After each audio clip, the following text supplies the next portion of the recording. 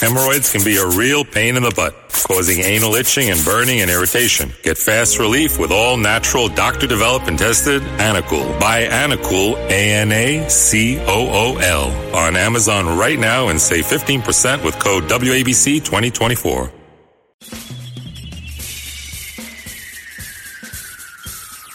This is The Other Side of Midnight with Frank Morano. They're running a strange program, y'all. Now, here's Frank Morano.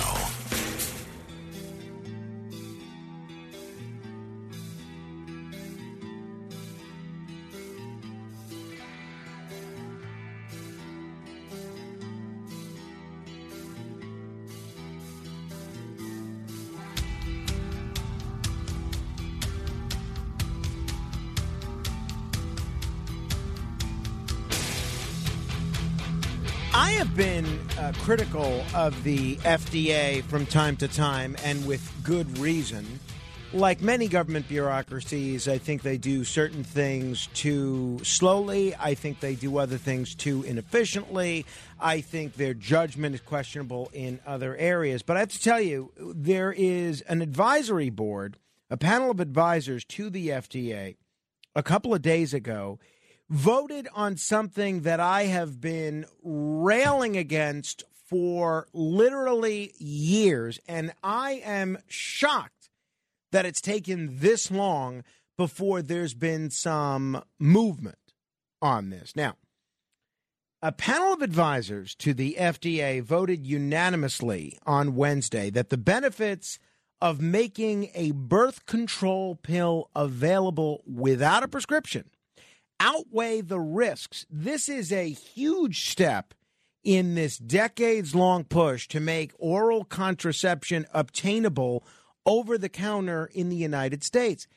I have never understood why it's not obtainable. I have dated and been married to people that have taken a birth control pill, and they would need to go and get a prescription. And I was just always in awe of why this is not something that can be safely administered in an over-the-counter manner. So now the FDA is going to decide over the summer whether or not to go forward with allowing oral contraception to be sold over the counter rather than through a prescription. And not that my vote means anything, but I am going to be loudly advocating for the FDA to move forward with over-the-counter birth control.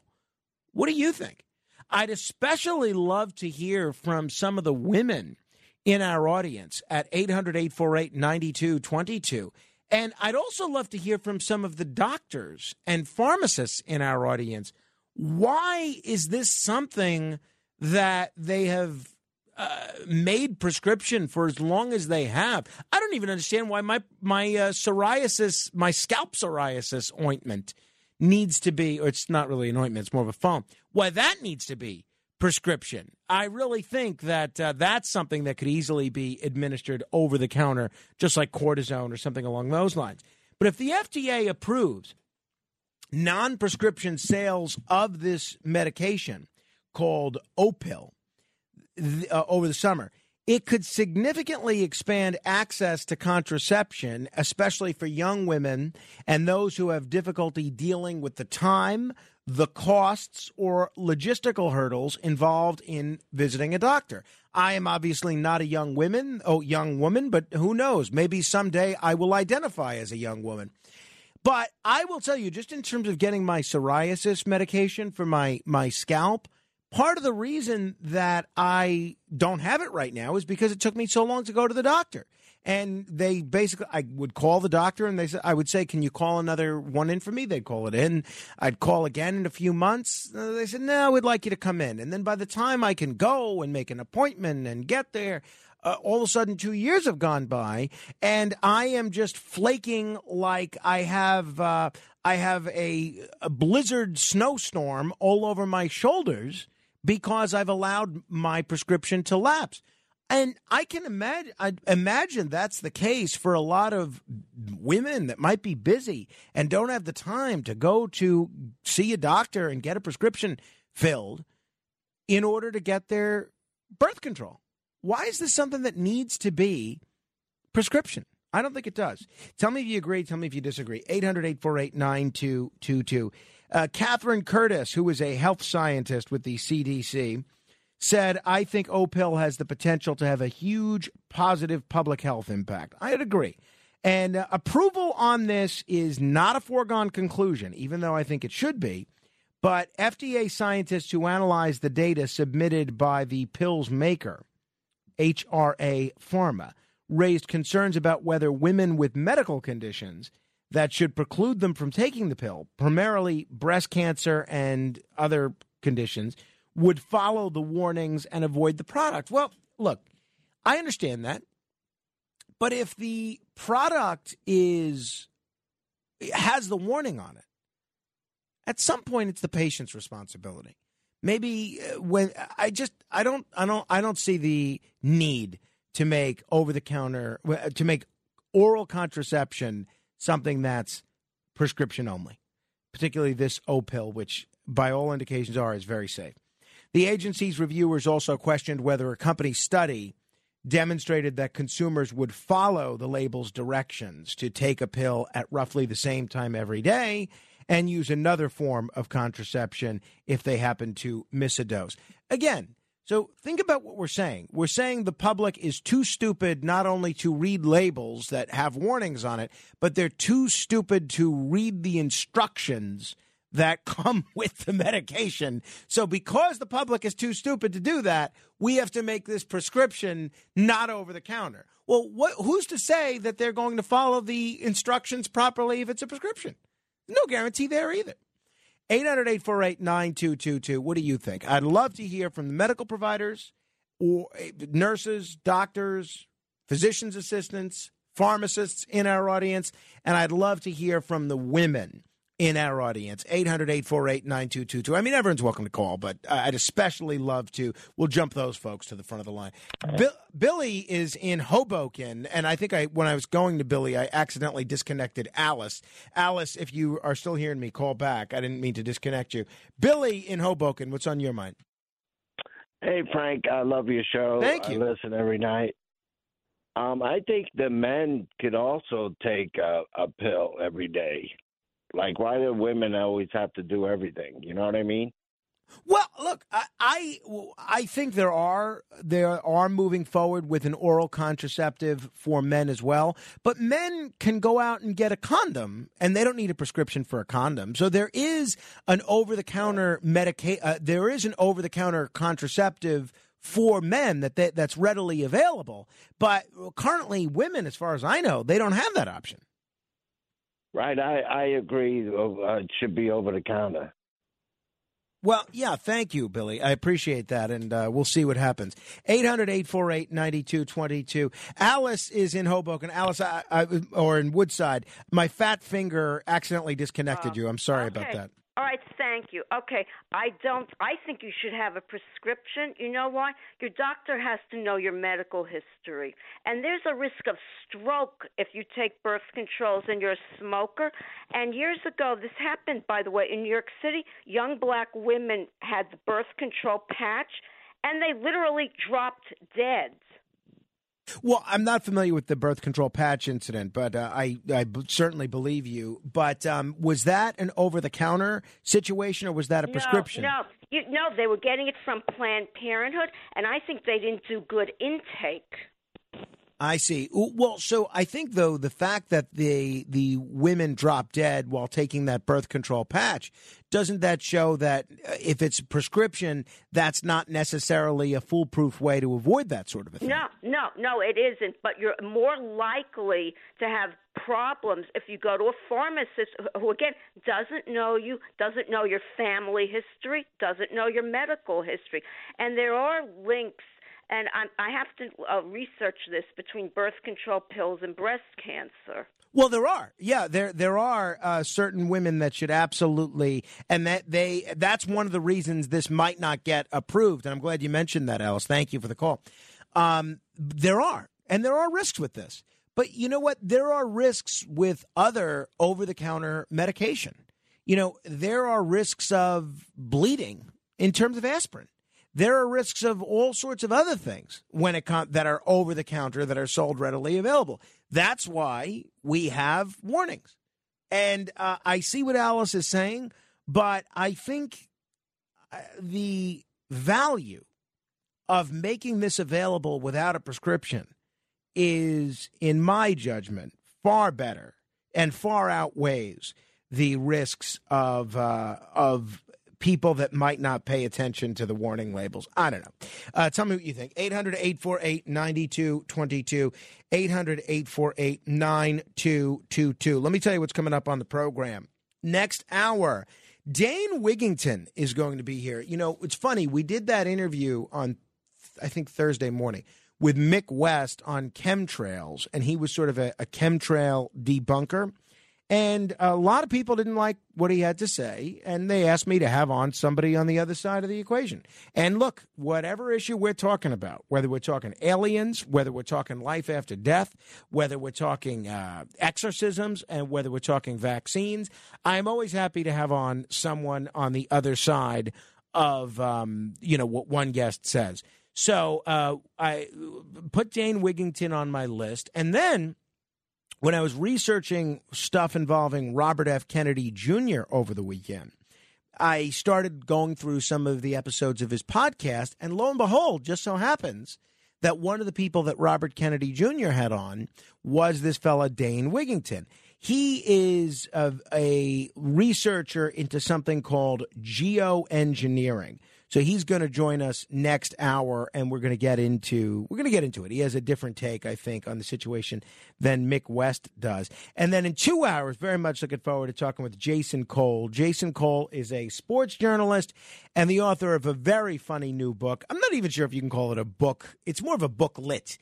It's called Shut Up, Your Kid Is Not That Great. It's pretty funny. We'll go through the mail as well. If you have some email that you'd like to send me and have it get read on the program, you can email me at frank.morano@redappleaudionetworks.com. That's frank.morano@redappleaudionetworks.com. It could be positive. It could be negative. It could be funny. It could be a question. And we'll try and get to as many of your emails as we can at the top of next hour before we talk to Dane Wigington. I'll tell you one thing that I really got a kick out of, and then I'll get back to your calls in just a minute. I could kind of take or leave Taylor Swift's music. I like some of her songs. My wife plays her music all the time, and she has become convinced that Carmine, our son, really likes Taylor Swift. So we have it on in our house all the time. So she was performing in Philadelphia the other day on this tour that she's doing. And all of a sudden, she's in the middle of one of her songs, the song I've heard 100 times because my wife plays it constantly, Bad Blood. And then she appeared, based on the video that's available, to help a concert goer in the crowd in Philadelphia. Videos from the show at the Lincoln Financial Field showed Swift interrupting the song to defend a person in the crowd. This is a little bit of what one of the videos posted captures.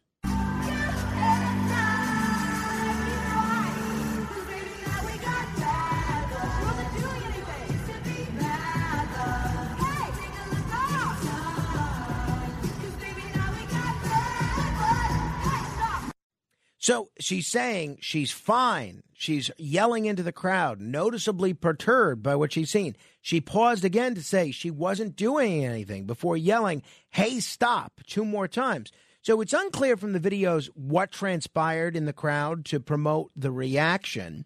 But then apparently there was a mom, Caitlin Gabel, who posted something on TikTok talking about how Taylor Swift was essentially intervening between her and a security guard. Okay. I was the girl from that Taylor talked to last night. Basically, the guard had been harassing our group all night he just kept telling us not to touch the rail, and every time we did anything, he was on top of us. We're dancing, we're having fun, and he didn't like it. And Taylor noticed that I was having fun and that he didn't like it. And she didn't like it, and then he basically got escorted out, and then they offered us free tickets for tonight. It wasn't this big crazy thing. It was just a bunch of girls having a good time, and he didn't want us to have fun. So I think that's nice. They got free tickets after a security guard was rude to them, and good for Taylor Swift, because had she not intervened from the stage and said something, I don't know that that would have ended with as happily as it did for those fans there. All right, 800-848-9222. Jacqueline is in Queens. Jacqueline, what do you think of the idea of over-the-counter birth control? Jacqueline. All right, Jacqueline's got something else to do. 800-848-9222. Neil is on Staten Island. Hello, Neil. Dr. Neil, Frank. Dr. Neil tonight. Dr. Neil, thank you. Excuse me. I apologize. Yeah. Listen, the one thing you said was that I think women are too stupid to be able to take the pill. And in actuality, they are stupid. It's 2023. If they don't know proper contraception by now, there's no reason to really be taking the pill. They should know they shouldn't become pregnant. They should know how to avoid it by now without pills. Well, Neil, I think that's really unfair. First of all, there's all sorts of reasons that women take the pill. Some take it because it can balance their hormones in a certain manner. Some take it because it has an effect on their period. Some take it because that's their chosen method of contraception. So if that wherever they're taking it, if that's their chosen method of contraception, why shouldn't they be able to get it without a prescription? Well, I don't believe you're talking about birth control pills. You're talking about an abortion pill, right? No. I don't know where you got that from. It's a birth control pill. It's an oral contraceptive. Well, all right. I thought it was like a one and done, like the morning after pill. No, it's something that you have to take at regular doses. That's why one of the concerns that some of these FDA people have is that if you miss a dose, you then have to take another type. And they're afraid that women won't necessarily be able to follow that instruction. Thank you for the call, Neil. I must have been unclear because Neil's usually pretty, he's pretty astute with what his take is on things, so I must not have done a good job explaining that. So if you have a comment on that or anything else, 800-848-9222, 800-848-9222. This is The Other Side of Midnight. I'm Frank Morano. Straight ahead. The Other Side of Midnight with Frank Morano. Hemorrhoids can be a real pain in the butt, causing anal itching and burning and irritation. Get fast relief with all natural, doctor-developed and tested Anacool. Buy Anacool, ANACOOL, on Amazon right now and save 15% with code WABC2024. This episode is brought to you by Shopify. Whether you're selling a little or a lot, Shopify helps you do your thing, however you cha-ching. From the launch your online shop stage, all the way to the we just hit 1 million orders stage. No matter what stage you're in, Shopify's there to help you grow. Sign up for a $1 per month trial period at shopify.com/special offer, all lowercase. That's shopify.com/special offer. It's The Other Side of Midnight with Frank Morano. 'Cause baby, now we got bad blood. You know it used to be mad love. So take a look what you've done. 'Cause baby, now we got bad blood.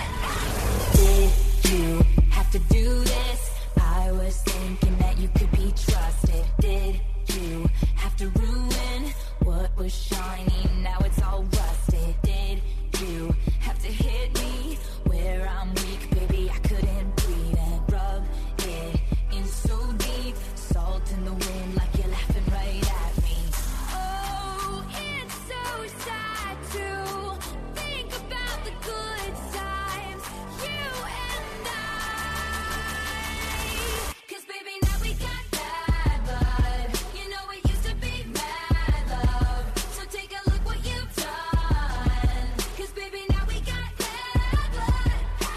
Now we got This is Taylor Swift singing Bad Love. This is the song that she interrupted to shout at a security guard who was giving one of her fans a hard time. So I say good for her. I think that is very nice. So somewhat surprisingly, I'll say, over the weekend, my wife and I are going through our next couple of weekends and months, and she says, boy, you got a lot of stuff going on at the end of May. I said, I know. She says, well, you don't really have this much this weekend. You don't really have this much that weekend.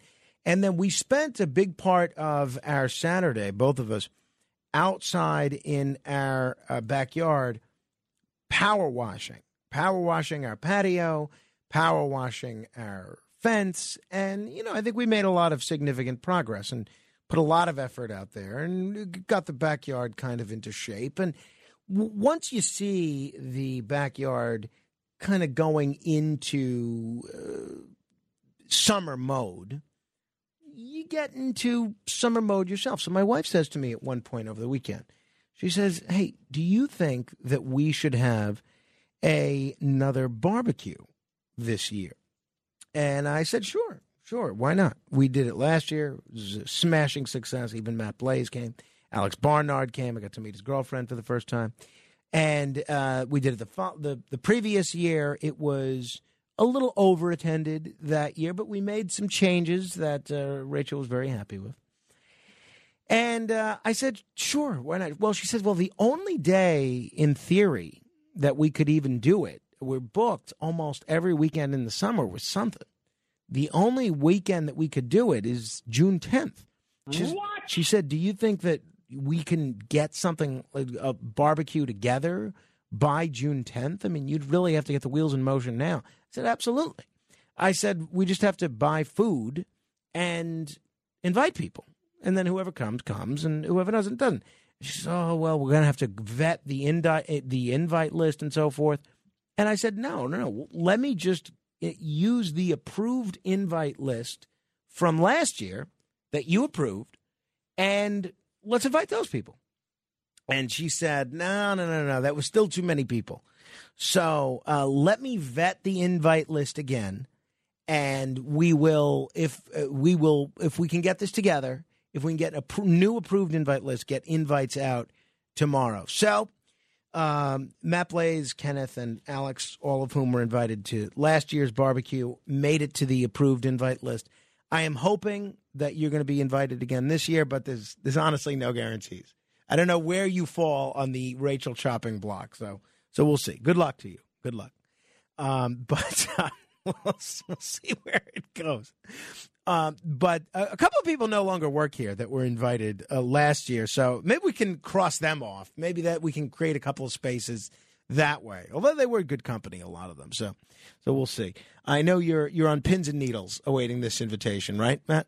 Of course I am. Yeah. Though I'm probably not going to go. All right. Well, I respect that. Well, you said June 10th, and now because Sunday I come in a little earlier now. It's my Saturday's like my one day. And I got a backyard. I don't blame you. I don't blame you. Take care of. And, yeah, I don't blame you. So I'll just tell you now. Yeah, there you go. So now can I... So there's open space. Can I cross you off the approved invite list? Cross me off the approved invite list. All right. Open up the space. Off. Now Christian Matos, who used to work here, He does work here. He still does? Yeah. Oh, good. He's here on the weekend. Oh, I don't You don't see him during the weekend. All right. Well, good. I like him. So then we'll invite him then. We'll give him your spot. Kenneth, how are you looking for this June 10th extravaganza? It's a bit of a toss-up. All right. Well, let me know before invites go out. So this way, maybe we can give your spot to I don't know, Christian Arnold or something. All right. Somebody else. All right. 800-848-9222. I'll tell you what I am legitimately annoyed with is I don't know what goes on with the mugs here. Okay. I brought in a mug from home. I brought in a mug that does two things. That is large enough for me to get a full 12-ounce pour of hot liquid so that I can have a nice cup of tea during the show so that my vocal cords are appropriately lubricated. And I got one from Monroe College because I was once a guest lecturer at Monroe College. And those poor kids, I mean, they had to listen to me. And I didn't get paid or anything. So they gave me sort of a gift bag, and they gave me this beautiful, nice, big old mug. And they gave it to me, and I've been using it. And I always put it in the same spot underneath the coffee machine every day. And it's the first thing I grab when I come in, and it's the last thing that I put away when I leave. So I come in today. It's not there. Not there. And I mean, I could have used one of the other mugs that I have here. I have a Patrick Henry mug that a listener gave me. I have a Frank Morano mug that I bought. I have a couple of other mugs, but they really can only accommodate, I'd say, 9 or 10 ounces at most. I need a 12-ounce mug. So I found another one. I don't know whose this is. It says FAU, Dr. Richard Stoller, who's a dentist at Florida Atlantic team dentist at Florida Atlantic University. So apparently this is a dentist in Florida. I don't know whose mug this is.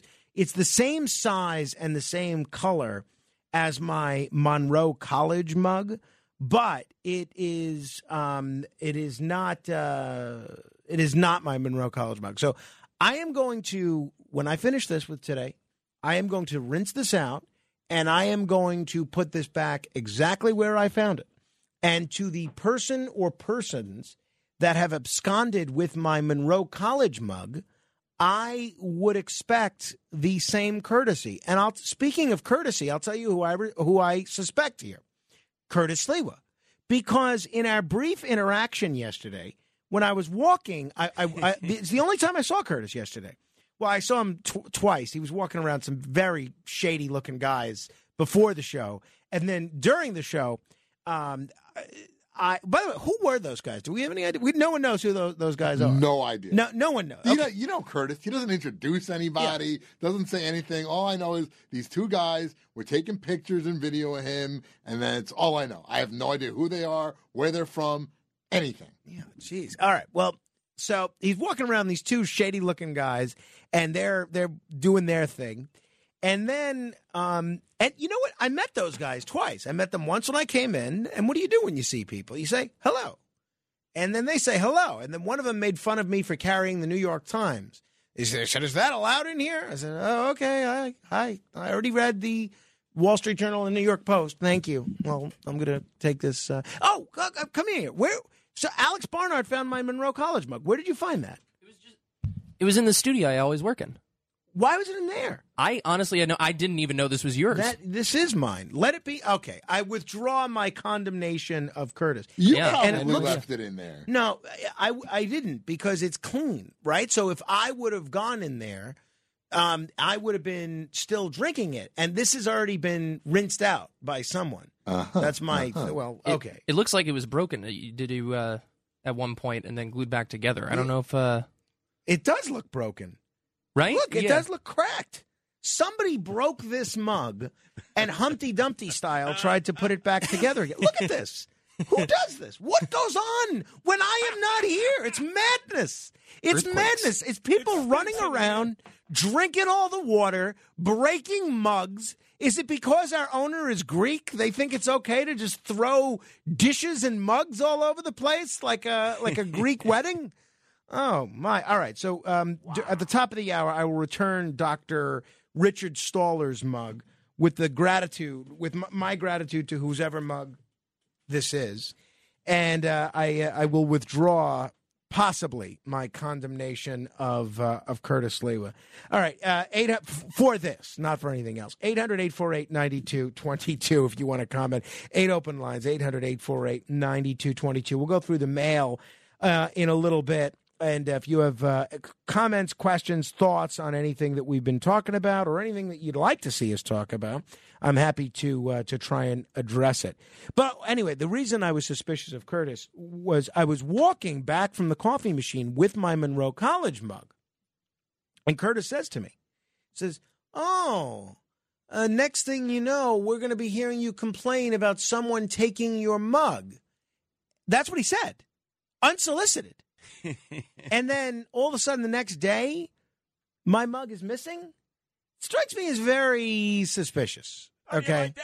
Because he was here, an hour or two after I left the air, and he was here for hours during the day. So I don't know. I could absolutely see something going on here. We are on Twitter as well, at Frank Morano. That's Frank, Morano. And we'd encourage you to join our Facebook group as well at facebook.com/groups/Radio Morano. Chris is in Yonkers. Hello, Chris. Hi, Frank. How are you? I'm well. Now, do you know that the birth control pill destroys human embryos? Did I know that the birth control pill destroys human embryos? I did not know that. Right. Now, that's homicide, right? Well, I would have to look at I don't think legally it is homicide. No. Well, no, it's not legally homicide. I'm just talking medically homicide. Yeah, I don't think so. I don't think that's accurate. I'd have to see something on that, but no, I don't think that's accurate. Okay. Human life begins at conception. The birth control pill kills human beings. Logically speaking, the value of human life doesn't change over time. Okay, we're all equal, so the embryo and the zygote is equal to you. You had the same right to life when you were a single cell as you have now. It is not a medical act for your mother to kill you before you're born. Well, what about before I'm conceived, though? I'm sorry? What about before I'm conceived? Oh, that's a different matter. Well, but isn't that what the birth control pill does? Doesn't it prevent? Sure. Usually it is. It's not meant to commit homicide, but it does. But I don't understand where you're getting this homicide idea from. I don't get that. Well, life begins at conception. Right, so but this prevents conception. Sure it does. But you can find this out quickly with a Google search that the birth control pill also, by accident, not by design, it destroys the embryo after conception in addition to trying to prevent conception. Sometimes by accident, it kills the embryo. Okay, so I'll have to look into that. But sure. If that's the case, then by your logic, then it shouldn't even be available through prescription either, right? Some pro-lifers believe that. Right, but so now there's other pro-lifers who believe there might be other reasons to heal the woman or help the woman with the pill, but I doubt it. And no, it shouldn't be on the market. It shouldn't be what? What was the last thing you said? It shouldn't be on the market if it kills human beings. Yeah, I would, if you could send me something on that, Chris, I would love to read it. But based on what I'm seeing now, that's just simply not the case. I don't think you're accurate on the science. I don't think you're accurate on the law. I don't think you're morally or ethically in the right here. But look, I'm not pretending to be an expert. But if what you're claiming is that a prescription birth control pill allows people to commit homicide, which is exactly what you're saying, I'm not putting words into your mouth at all, then that's not something that should be permitted through prescription either. But if it's something that prevents pregnancy before conception and it's used by literally millions of women through a prescription, safely, I think it should be able to be used in an over-the-counter manner as well. That's all I'm saying.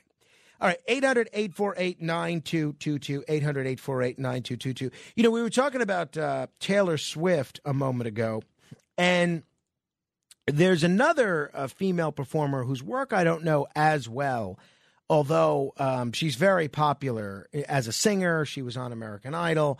And now she hosts a very popular talk show, and it's Kelly Clarkson. And there was this big article in I don't know where it was initially. It might have been Rolling Stone, or it might have been it was the New York Post. And evidently, the Kelly Clarkson show is under fire, which is one of the most popular TV talk shows in America. It's a syndicated show. It's on hundreds of stations around the country, watched by literally millions. And this show is under fire for apparently – oh, no, it was Rolling Stone, not the New York Post. Rolling Stone. for creating a toxic work environment that has left staffers feeling overworked, underpaid, and traumatized. One current and 10 former employees of this daytime TV talk show spoke with Rolling Stone for this bombshell expose that was just published on Friday in an effort to pull back the curtain of what they refer to, Rolling Stone refers to, as the harmful culture allegedly taking place behind the scenes. The staffers claimed that they were bullied and intimidated by producers, and it began to negatively affect their mental health. One person said, I remember going up on the roof of the stage to cry. Wow. Being like, oh my gosh, what am I doing? Why am I putting myself through this? One former worker who, like the others, spoke on condition of anonymity for fear of retribution, recalled to the magazine.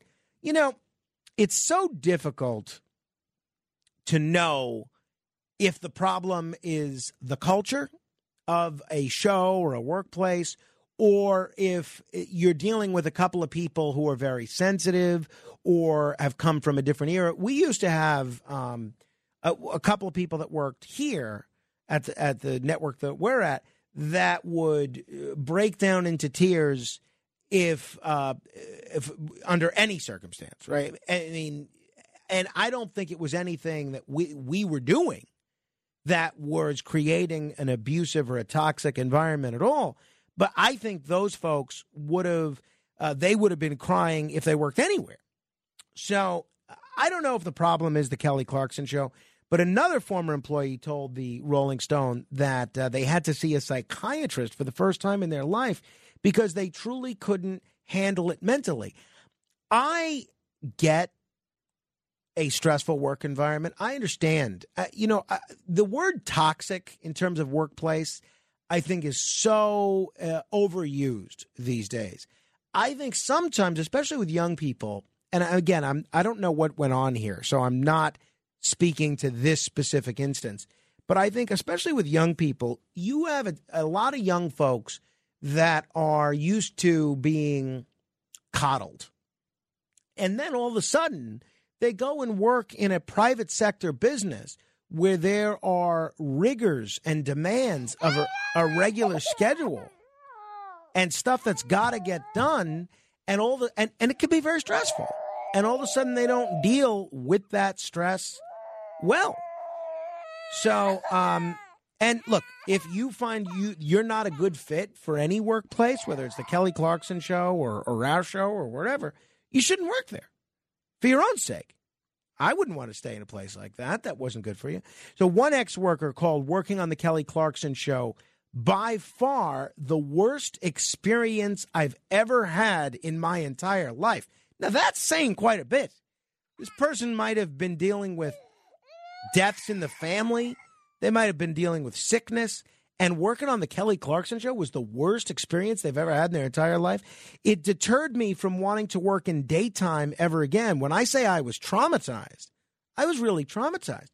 But aside from the mental trauma they allegedly experienced, several staffers said the show didn't even pay them enough to be able to live solely on those salaries. Many claimed to Rolling Stone that they took on other jobs as babysitters, dog walkers, and Uber Eats drivers to help pay their bills. However, the employees across the board noted that they do not believe the show's host, Kelly Clarkson, is aware of how dismal her workplace is because they believe she's been shielded from it. So let's think about that, okay? All of these people quoted in this Rolling Stone piece, they all say Kelly Clarkson was nice and that she has no idea what's going on with her producers mistreating everyone. Wouldn't you think at some point, especially once you're leaving the show, but even the person that's still working on the show, wouldn't you think, let me try to have a conversation with Kelly Clarkson about this. Let me at least make her aware of what's going on. Don't you think she would have preferred that and then maybe being able to make some of these changes necessary that they're talking about making now, rather than having 11 people anonymously run to one of the biggest entertainment media outlets in the country and trash you and make your show look bad? I mean, if I were in Kelly Clarkson's position, I absolutely would like somebody to come to me rather than run to a media outlet and say, that Frank Morano doesn't know what's going on, but the other side of midnight is just such a toxic work environment. We have to see a psychiatrist and all sorts of things. One former staffer claimed to the magazine, NBC is protecting the show because it's their new moneymaker, but Kelly has no clue how unhappy her staff is. So tell her. Another person called Clarkson fantastic and said she is a person who never treats anyone with anything but dignity and is incredibly appreciative. So, again, I just think while she's being fantastic and saying, I appreciate you, wouldn't you say, psst, your producer Fred over there, not a good guy. A lot of people are unhappy with him. Wouldn't you think she'd want to know? And it sounds like she's pretty approachable from her staff. Another person said, I would be shocked if she knew. I'd be floored if she knew the staff wasn't getting paid for 2 weeks of Christmas hiatus. And so now Kelly Clarkson has put something out on social media that says she's going to deal with this, that says that she's going to make the producers go through some sort of a training. She wants to find out if anyone is feeling unheard or disrespected, and that's great. And that's what I think she would have done had people made her aware of the environment that seemed to drive so many people crazy. But now she's in a defensive position. Her show is already on the receiving end of a negative article in Rolling Stone, and I just don't think these staffers handled this correctly. I'm not sure how an article like this comes to be. I doubt that 11 staffers decided to independently reach out to the same media outlet and all say the same thing. So this was clearly a coordinated effort on somebody's part, either probably the former staffers, but maybe on the part of the Rolling Stone reporter. I don't know. But I don't think these staffers handled it well. And let me be on record as saying, if that's ever the case with me, that I would like to be informed of anybody that is this unhappy. Hey, any awareness of toxicity on our show as far as you're aware, Matt Place? Not as far as I'm aware of, but if somebody did feel that, how are they going to go tell the host, because they're going to fear for their job because the host isn't in charge of the one that's hiring them and in charge of them. So they're going to fear, if I go tell Kelly, then Kelly's going to go to so-and-so, and then I'm going to end up getting fired. I hear you. But I think if you could, after you make the decision to leave, you could have a word with her, I'm sure, in your last day, your last week, have sort of an exit interview. 2, I would think if you wanted to send her or write her an anonymous letter, that would, I think, go over much better than just this anonymous quote to the Rolling Stone magazine. And 3, I think that there are a lot of offices that are reluctant to get rid of people in that environment. And 4, 10 of these 11 people all left anyway. So I don't know. It sounds like based on the kind of complaints they had, they would have welcomed getting let go. I mean, and with all that, at least they said Kelly Clarkson's great and fantastic. Exactly, we love her as the staff, and I am not aware of any toxicity here with our show. But I'll tell you, Frank, you're the last person that would send me to the psychiatrist's office. I would have a lot more things besides you that I'd go to the psychiatrist. I agree with that. I totally agree with that. That is, you're a psychiatrist's dream. That's for sure. There's a long list. There's a scroll of things that are bringing you to the psychiatrist's office before me.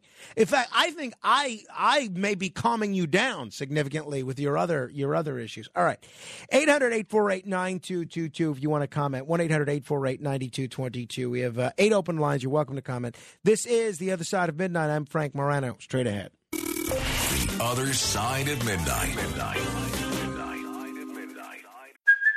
Hey, Hey, it's Kaylee Cuoco for Priceline. Ready to go to your happy place for a happy price? Well, why didn't you say so? Just download the Priceline app right now and save up to 60% on hotels. So whether it's Cousin Kevin's Kazoo Concert in Kansas City, go Kevin, or Becky's Bachelorette Bash in Bermuda, you never have to miss a trip ever again. So download the Priceline app today. Your savings are waiting. Go to your happy place for a happy price. Go to your happy price, Priceline. When you need mealtime inspiration, it's worth shopping Kroger, where you'll find over 30,000 mouth-watering choices that excite your inner foodie. And no matter what tasty choice you make, you'll enjoy our everyday low prices, plus extra ways to save, like digital coupons worth over $600 each week. You can also save up to $1 off per gallon at the pump with fuel points. More savings and more inspiring flavors make shopping Kroger worth it every time. Kroger, fresh for everyone. Fuel restrictions apply. It's The Other Side of Midnight with Frank Morano.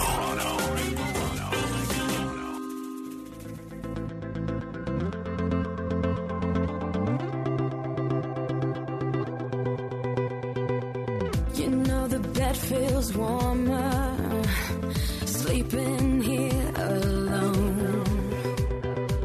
You know I dream in color and do the things I want. You think you got the best of me, think you've had the last laugh, bet you think that everything good is gone. Think you left me broken down, think that I'll come running back. Maybe you don't know me 'cause you're dead wrong. What doesn't kill you makes you stronger. Stand a little taller. This is Kelly Clarkson, Stronger, who apparently presides over a show that is driving people to the roof to cry and driving other people to the psychiatrist, and it's driving everybody to become drivers for Uber. But apparently she's delightful. Sure sounds delightful. Hey, what do you think the most popular baby boy's name is for the year, for last year, technically? Any guesses, Mr. Matt Blaze? Liam. Oh, you're right. Totally took a guess, I swear. You're I did not absolutely see this right. list. All right, you did well with that. Any guess as to the most popular female name in America? Emma. That is number 2. Ooh. That is not bad. You're Close. spending time with a lot of babies. Oh. Hey, Kenneth, any guesses as to the top female name? I'll go with Michelle. Michelle, not even in the top 10. No. Bella? What was your one? Bella? No. Bella did not make the cut. Maria. Oh, I'll tell you, though, Isabella is number 6. All right, Isabella close. is number 6. Olivia? Olivia is number 1. There you go. How do you know so many babies? This guy. That's pretty good. All the time you're spending at the psychiatrist's office, you must be overhearing all these women complain about their children. Must be. Yes. So for the most popular baby boy name for the 6th year in a row in the United States of America is Liam, and the top of the girls list for the 4th year in a row is Olivia. That is according to the Social Security Administration. This year's top 10 lists have just one new name from last year. Everything else is the same. The new addition is Luna. As far as the rest of the top 10 baby boys' names, going backwards from 10, you have Theodore, Benjamin, both presidents, right? Lucas, Henry, William, Elijah, James, Oliver, Noah, and Liam. And counting down from 10 on the girls' most popular names, you have Luna, Evelyn, Mia, Ava, Isabella, Sophia, Amelia, Charlotte, Emma, Olivia.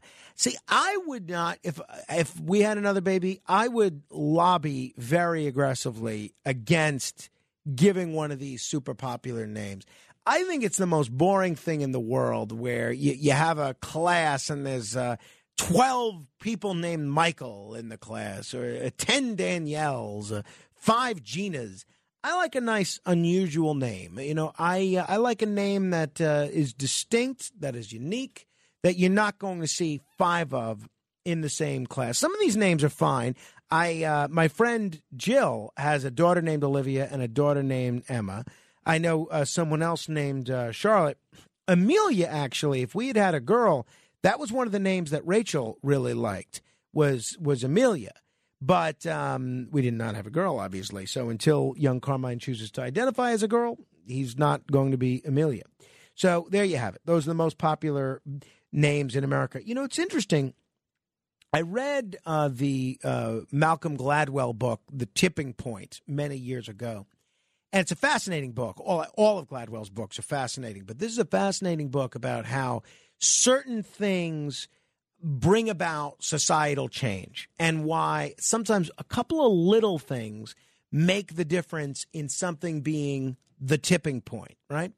And I just wonder, what was it that made Liam such a popular name? I mean, it's been a popular name for the last 6 years.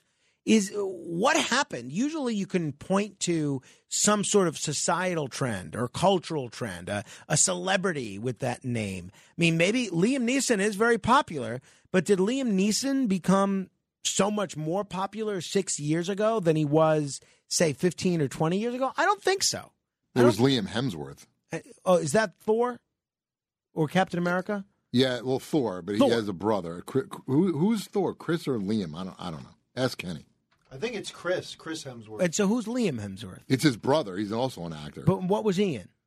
I'd have to look it up. Are people naming their child for him, though? Maybe. Maybe they just like the name Liam and they go, oh, it's a nice name. No, I'm sure that's what it is. Yeah, not for him. But how do enough people get exposure to these Liams to begin this Liam copycat syndrome? That's what I'm sort of curious about, is what was the Liam tipping point?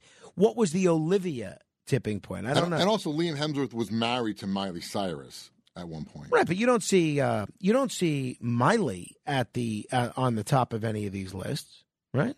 True.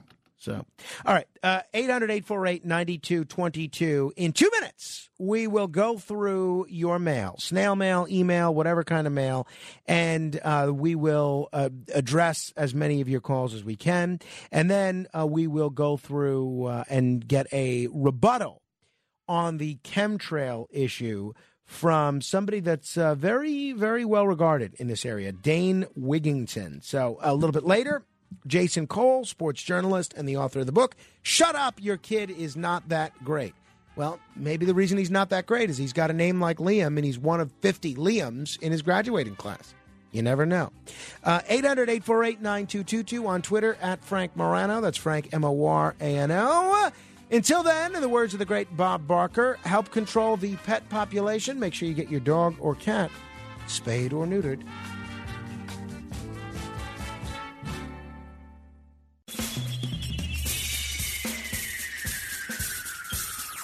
This is The Other Side of Midnight with Frank Morano. They're running a strange program, y'all. Now, here's Frank Morano.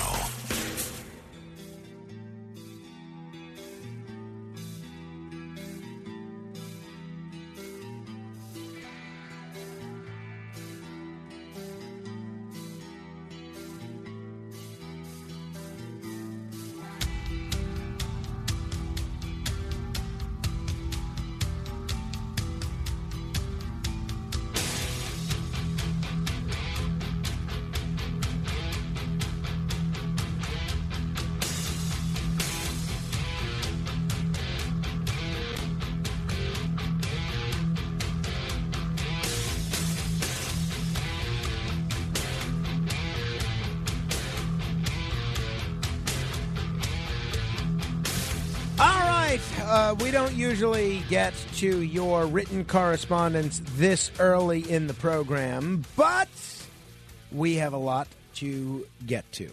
So why don't we go ahead and get started? If you want to send in an email, you can do so at frank.morano@redappleaudionetworks.com. I'm going to try and get to as many of these messages as we can and try and give as good a response as I can, as thoroughly but as quickly as we can. Because we're going to talk geoengineering with Dane Wigington coming up in about 23 minutes. I'm also going to ask him about the issue that we discussed the other day, the issue of chemtrails or contrails and what the story is there. But there's a lot of other areas that we can explore with Dane Wigington. I'm looking forward to that. But first,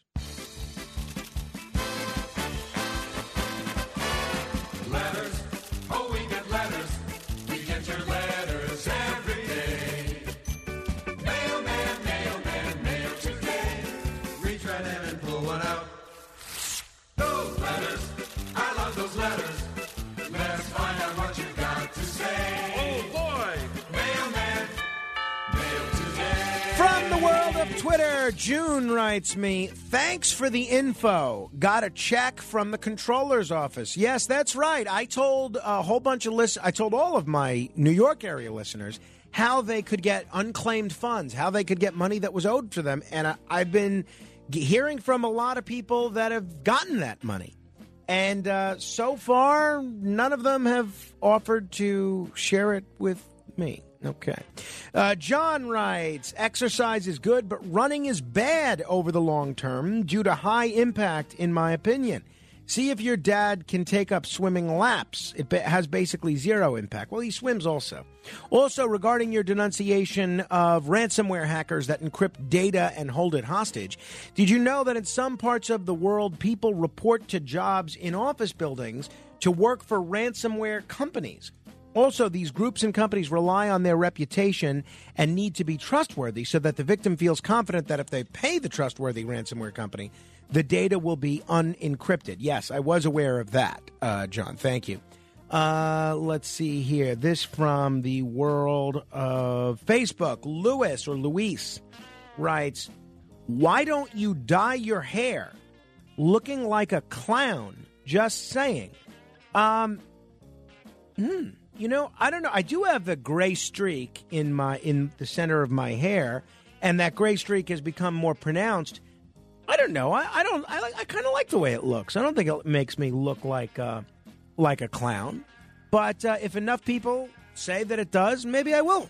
Maybe I will change. Maybe I will get rid of that. It's kind of becoming my hallmark, I think. Right? I think it's distinguished. I like it. All right, here. We got in the world of email. Paul writes, hi, Frank. Interesting discussion on McDonald's.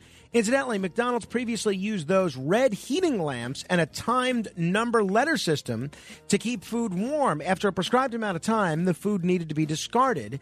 To minimize waste, they created a warming tray system. I agree with one of your associates that McDonald's never has hot food. It's always warm. So I'm perplexed that this incident ever occurred. Anyway, I agree with you and the crew that the parents should have supervised the child. Also, McDonald's coffee is scalding hot. Good evening.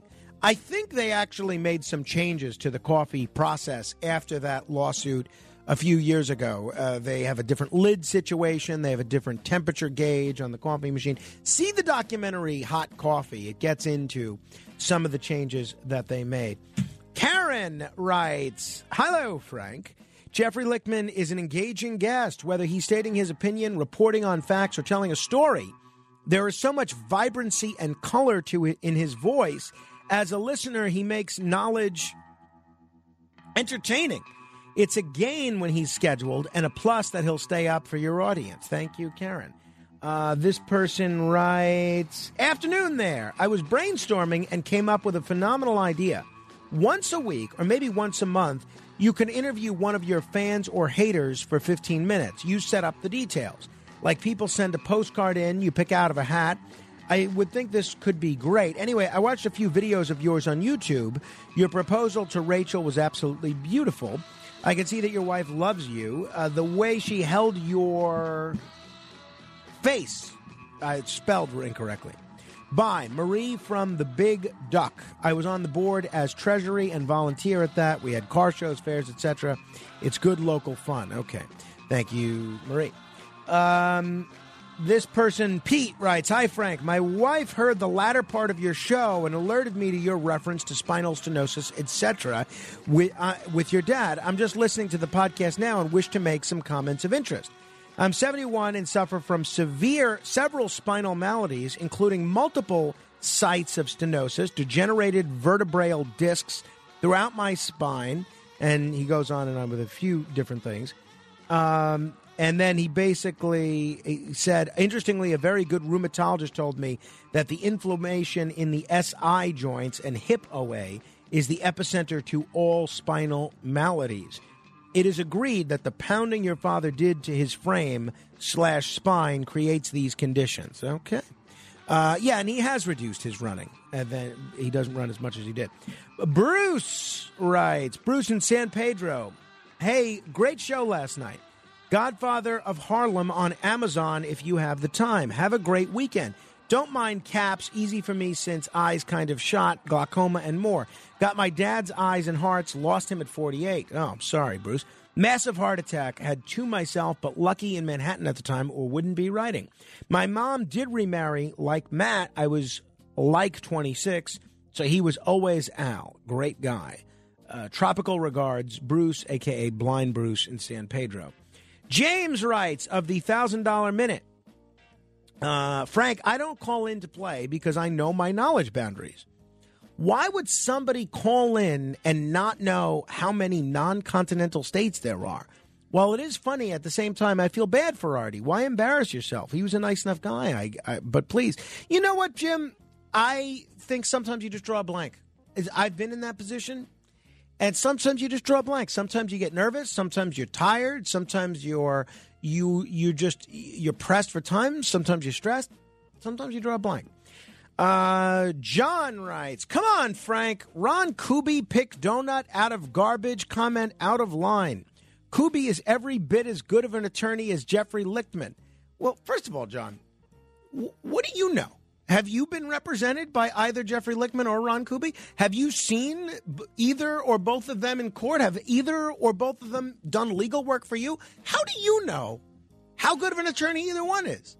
I feel very confident that I've seen both of them practice law and analyze the law for years in court, that I feel confident that I can make judgments about their respective legal capabilities. Fine. And also frequently helps prisoners who were not guilty overturn their convictions. Just because Ron is on the other side politically than you does not mean you should disrespect him with comments like eating donuts he picks out of the garbage.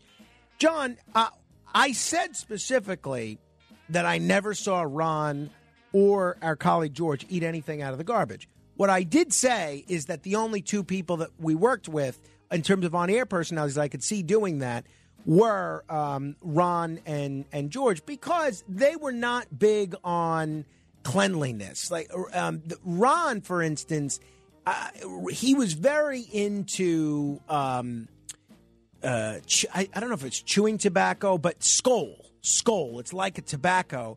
And he would chew this tobacco all the time, or at least keep it underneath his lip. And it was the most disgusting thing in the world. That he'd have this discarded, spit out tobacco all over the place. And you know, Ron is very physically fit now, but when I knew him, and he doesn't drink anymore, but when I knew him, he was a relatively heavy drinker, and he was very into snacking. So, for instance, if someone would walk around with a container of popcorn and there were no plates, Ron would take a couple of handfuls of popcorn and he would put it on his belly to make his belly a plate. Now Ron has a very, very tight abdomen, so he can't do that anymore. But the point is, if someone's going to eat popcorn off of their own belly, I don't think saying they would eat an eclair from the top of the garbage is that much of a stretch. But I just want to reiterate, I never saw him do that. I just said of the old people that I worked with, I thought they might do that. Okay? Everybody needs to chill out. Chill out. Ron, not Kuby, but another Ron, comments on the $1,000 minute. Wow, Cabbage Patch, does this affect your money per minute ad fee? Also, what Saturday Night Live is better, Belushi and Gould in the end of S-Trek or the SS Enterprise restaurant? To me, the food is the best, deserves an Oscar nod. Keep up the good work, Ron.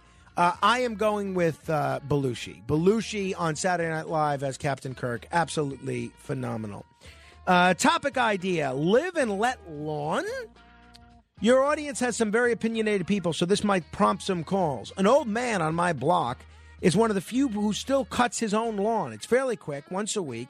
So he's not only quieter in lawn care, but he's less polluting than the jerks who hire illegals with chemicals and giant machines, too. So what's the problem?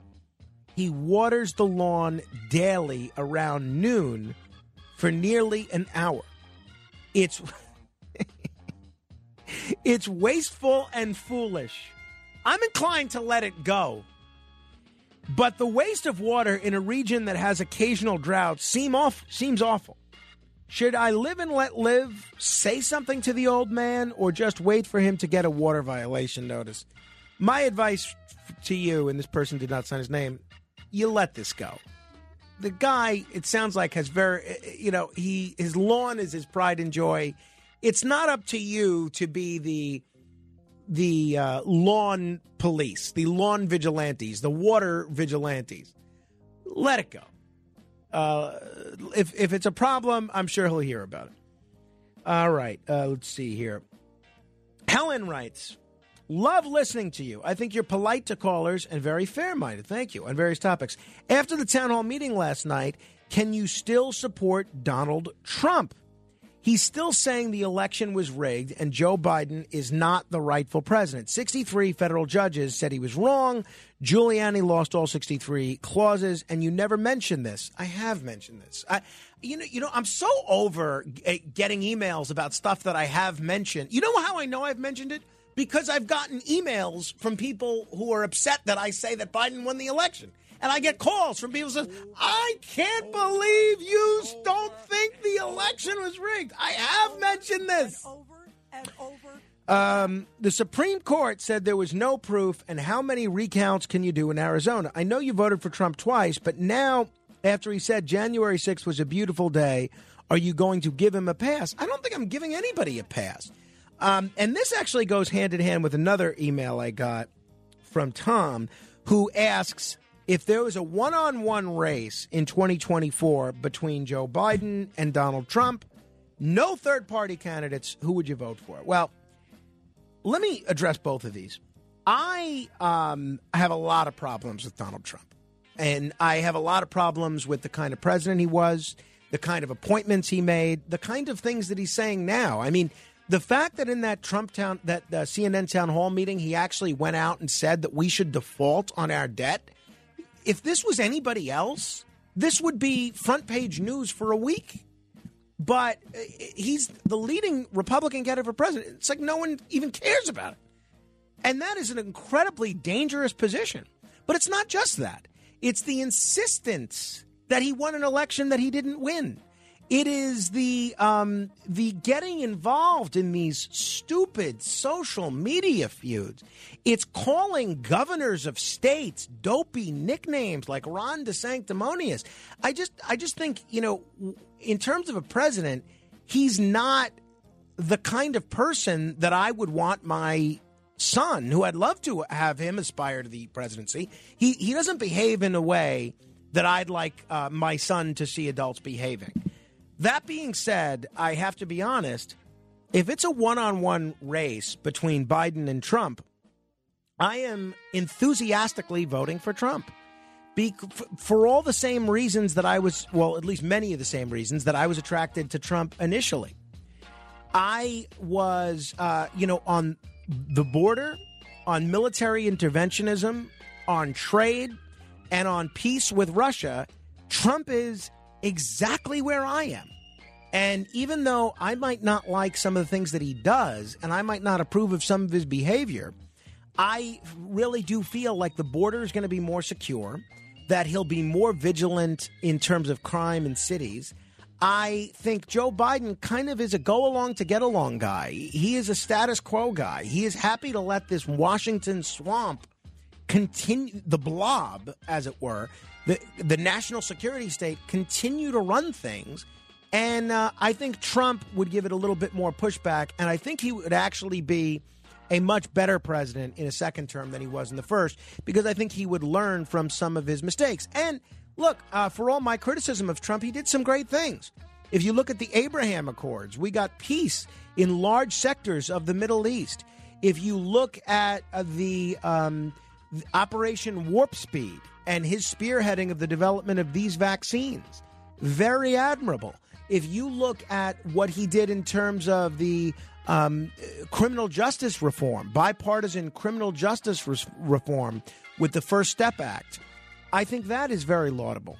So I would enthusiastically vote for Trump, but I'm perpetually disappointed by the way that he behaves.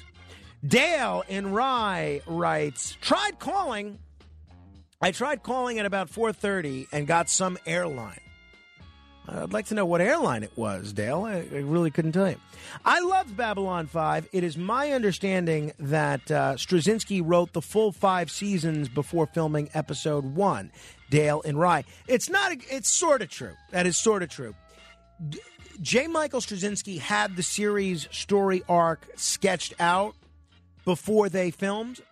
However, they had to make some changes when Jeffrey O'Hare was forced to leave the show due to mental illness, and it didn't look like they were going to get a 5th season.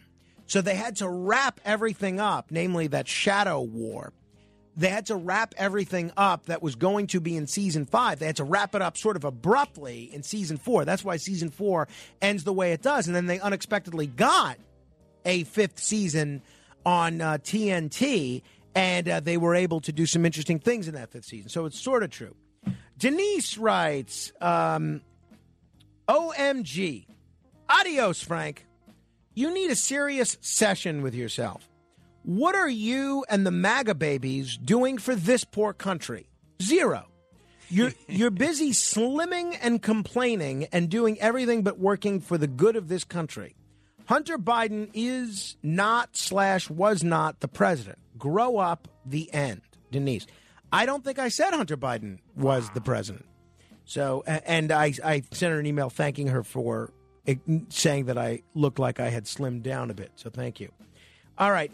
Ellen writes, hi, Frank. I actually hesitated writing you this email since I really didn't want to add to your voluminous collection. But I just finished listening to the podcast from this morning, and I just had to tell you that I just loved it. Another winner. It and you are always equal parts entertaining and informative. There, I've said it, short and sweet.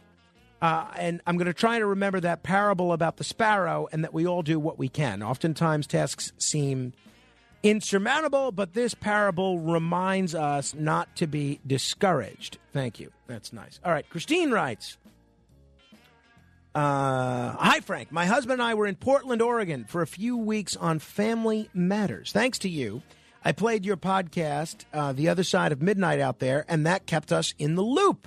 It also made me feel less homesick. Your research on what's going on with the military-industrial complex is appreciated. In so many ways, you routinely encourage us to think and to question. I wish more of us would get less stuck in our bubbles and wonder about things. We're so busy defending our ideologies, we become fearful the answers may not be what we expect. We think that's safe, but it's anything but. All right, let me squeeze in. We'll do 2 more here. 2 more, because we do have a lot, but I want to make sure that we have some time to talk to Mr. Wigington. Hi, Frank. I was very upset to hear about ratings on Uber and Lyft. I never knew about that. My rating for Uber is 4.7 and Lyft is 4.8. Is that a good rating? Thanks, Bob. Well, Bob, not according to the people that were Uber drivers. People like Matt Blaze and that other guy, they said you're lucky to get picked up. I'm lucky to get picked up at a 4.77. I had a great Uber experience last Friday, and I went into that Uber car ride as a 4.77, and I don't know what I could have done. The driver was laughing by the time I left her, and I was still a 4.77, so it didn't increase. You know what Obie Murray said to me? He said they should make it based on your last 50 Uber rides. Because it's not right that you did something 20 years ago and it's etched on your permanent record and you can never get it off. Not right. Last one. Hi, Frank. I also obsess over my Uber ratings. I found the segment funny. I'm a good Uber user, polite, ask before opening window, don't slam doors, never vomited, etc. Yet my rating is a 4.7. It is up to the drivers and their biases. I think I should start to give out 4-star ratings also. Don't do it. I admire your determination to respond to every email. You're the only host who does this. At some point, you should phase out emails from listeners, and you can use this time to relax and come up with ideas for your show. Well, regards, Bram. Well, I appreciate that, Bram, but I'll tell you what. I actually get a lot of great ideas from listeners. So I think that I'm not going to do away with that anytime soon. All right, we're going to talk chemtrails and geoengineering in just a bit. If we didn't get to your letter, and we had some fun ones, but they would have taken a little too much time to respond to. So maybe we'll get to them throughout the course of the week. If we didn't get to your letter or your text message or your Facebook message today, perhaps we will on the next edition of...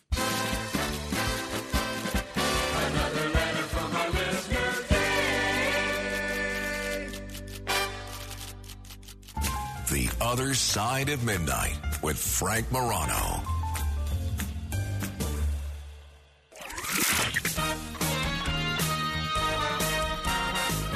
Frank Morano.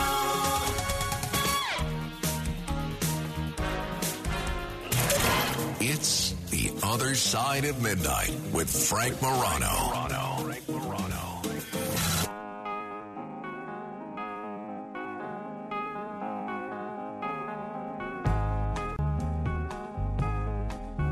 Want some whiskey in your water, sugar in your tea. What's all this crazy question they're asking me? This is the craziest party that could ever be. Don't turn on the lights, cause I don't want to see. Mama told me not to come. Mama told me not to come. That ain't the way to have fun, no.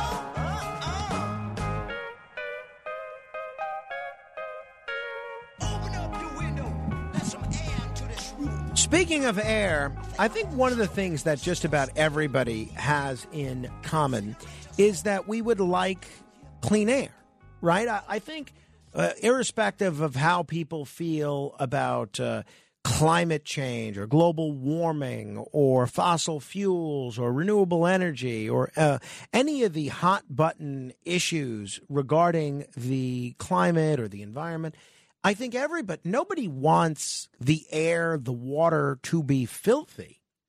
And so the question often becomes is, how do you make sure that the air that we're breathing is clean? How do you make sure the water we're drinking is clean?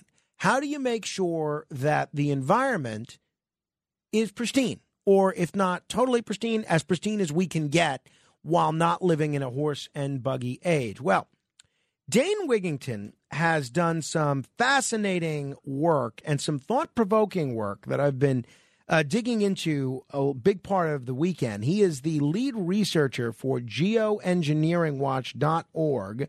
He's an investigator into climate engineering. He did a documentary which got a lot of attention called The Dimming. Dane, appreciate you joining me and staying up late with us.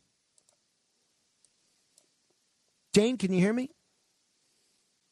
All right. We're going to try and get a hold of. We're going to try again and get a hold of Dane. But Dane Wigington, as I mentioned, is part of that documentary, The Dimming. He actually produced that documentary, and we're looking forward to talking about that. I actually didn't see the documentary yet, but I did spend a lot of time reading some of Dane's other work and delving into some of the things on geoengineeringwatch.org. And Joe in Queens has a question. Joe, we're going to talk to Dane in, I think, just a second. What's your question on the chemtrail issue? Yeah, my question would be, in a given location, the topography's different. Some of the stuff could be spilling at the beaches, the mountains. How long does it take him to see a cause and effect on the ground? That's a good question. I will ask that as soon as we can reconnect with Dane. Thank you, Joe. All right. Meantime, Tony in Florida has been waiting a while. Hello, Tony. Well, good morning. I was Johnny on the spot, called early, and if you don't mind, I wanted to make a comment about the names. Sure, be my guest. Boys. Sure. I like the boys' names, but the girl, I don't know. I don't like names that start with a vowel, and for some reason, most of them start with a vowel. And I think a lot of them are kind of old-fashioned, and I think Olivia is kind of an ugly name. I don't understand why it's at the top of the list. Yeah, I mean, Olivia, thanks, Tony. I like Olivia. I just think it's overused, right? I mean, I don't want anything that's that crazy. All right, we've reconnected with Dane Wigington. Hello, Dane. Frank, how are you? I'm great. Thanks so much for joining me on the radio. Appreciate it very much. Dane, before we get into the work that you're doing on geoengineeringwatch.org and geoengineering in general, One of the things that it's becoming increasingly apparent to me anyway, that's a real problem in society, particularly in America, but maybe in the whole world, is sort of the climate industry and all the money that there is to be made in climate mitigation and repairing the climate. And I'm curious if you have any general thoughts on the climate industry, Dane. Well, certainly you have disaster capitalists with any scenario like this. And I would equate that to pirates filling their pockets with loot on a sinking ship. But it would be a mistake to believe that the damage to the planet isn't real, and climate engineering being, although the single greatest factor, it is by no means the only factor. So I would encourage people to get past the likes of Al Gore and his hypocrisy, and every single environmental group and their hypocrisy, and the notion that, quote, green energy is going to save us. And I can talk at any depth about that issue. I mean, my home was on the cover of the world's largest renewable energy magazine. I formerly worked for Bechtel Power, the largest engineering firm in the world. And this is what got me into this issue, Frank, was that I was losing massive amounts of my solar power uptake from what aircraft were spraying. So think about that hypocrisy. You have the so-called climate science community and the green community actually pushing for geoengineering as if it's not being done already, and at the same time pushing for solar power and wind power and hydropower, all of which is being radically diminished by climate engineering. How stupid is that? Okay, so let's clarify those two terms for people that are listening and may not be familiar with them. You use the terms geoengineering and climate engineering. What are each of those? One and the same. So you have the stated purpose of what's happening in our skies. One of the terms used in the climate science community is solar radiation management, and the expressed objective with solar radiation management is to put jet aircraft in the sky to spray light-scattering particles into the atmosphere to block some of the sun's incoming thermal energy. We have this on film footage, so we're not guessing. We've put at over six figures expense and great difficulty, we put a National Oceanic and Atmospheric Administration flying lab at altitude, top scientists, collected samples behind heavy aircraft, processed that at one of the world's most renowned testing institutions, found exactly what we knew we would find, climate engineering elements. Again, we have film footage of these aircraft at altitude, nozzles visible, turning on and off. This is not speculation. This is fully deployed geoengineering operations. But yeah, we have the whole of the so-called climate science community telling us, yeah, that's exactly what it would look like, and that's exactly the kind of elements we'd use, but that's really not what you're seeing, or not what you're really finding in your tests, which we are. So again, we're living in a planetary asylum at this point. We have governments all around the globe that are actively or passively participating in these programs. The consequences are already catastrophic, and we have a population that simply doesn't want to know the truth. What? So that leads me to my next question. You said we have governments all over the world that are actively or passively participating in these projects. Who's doing these geoengineering projects? Who's responsible specifically? They, the ones at the very top, always. It's where the money comes from. It's those who control the central bankers. They control militaries, thus they control countries, and all roads lead there. Anyone who thinks that any elected official, I don't care what political stripe they wear, is in control of anything is simply not connected to reality. Those who control the money control everything else. So that's where all roads lead. And as far as the intergovernmental cooperation, we're not guessing in that arena either.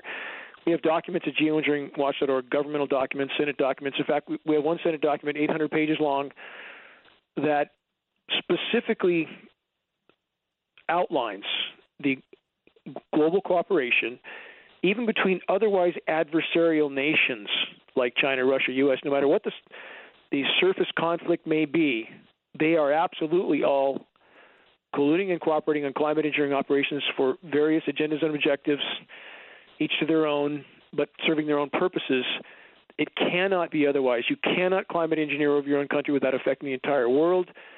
That's indisputable scientifically, and we have, again, great detail on this intergovernmental cooperation. So the climate engineering that's going on in the United States, for instance, that's being done with the goal of mitigating climate change or exacerbating climate change? Okay, again, I want to clarify that. What I stated, that's the stated goal. Let's call this what it is. This is weather warfare, period. This is weather warfare. We can speculate on the agendas and objectives again, but this is weather warfare. What we're seeing right now, what we've seen in previous years increasing systematically, is a targeting of agricultural regions with various forms of climate cataclysm. And again, this is not to say that the climate system isn't broken from other sources. We've been very bad stewards of the planet. I don't think anybody can argue that. It's not about whether you like Al Gore or not. I certainly don't. But it's about reality. That being said, why wouldn't governments use this to control not just adversarial nations, but their own populations? So I would encourage your listeners to look back at a video of Lyndon Johnson 61 years ago.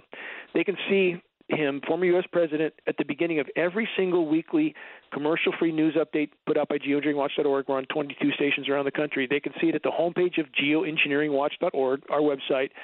First 20 seconds of that video is film footage of Lyndon Johnson stating in 1962, former U.S. president, that we had the power to control the world's cloud layer then, and, quote, he who controls the weather controls the world. And indeed, this is the crown jewel weapon of the military-industrial complex, because they can bring populations to their knees without those populations ever even knowing they're under assault, and they can blame it on nature, and that's exactly what they're doing, Frank. What are some of the negative and adverse effects that we've seen of climate engineering so far? Wow, that list is so incredibly long. Let me hit the high points, all of which are existential threats. First, it's destroying the ozone layer. If people think that it was just the hairspray cans, think again. Yeah, those are harmful on a very, very small scale. Climate engineering operations exponentially more devastating. Climate engineering, single greatest source of ozone layer destruction.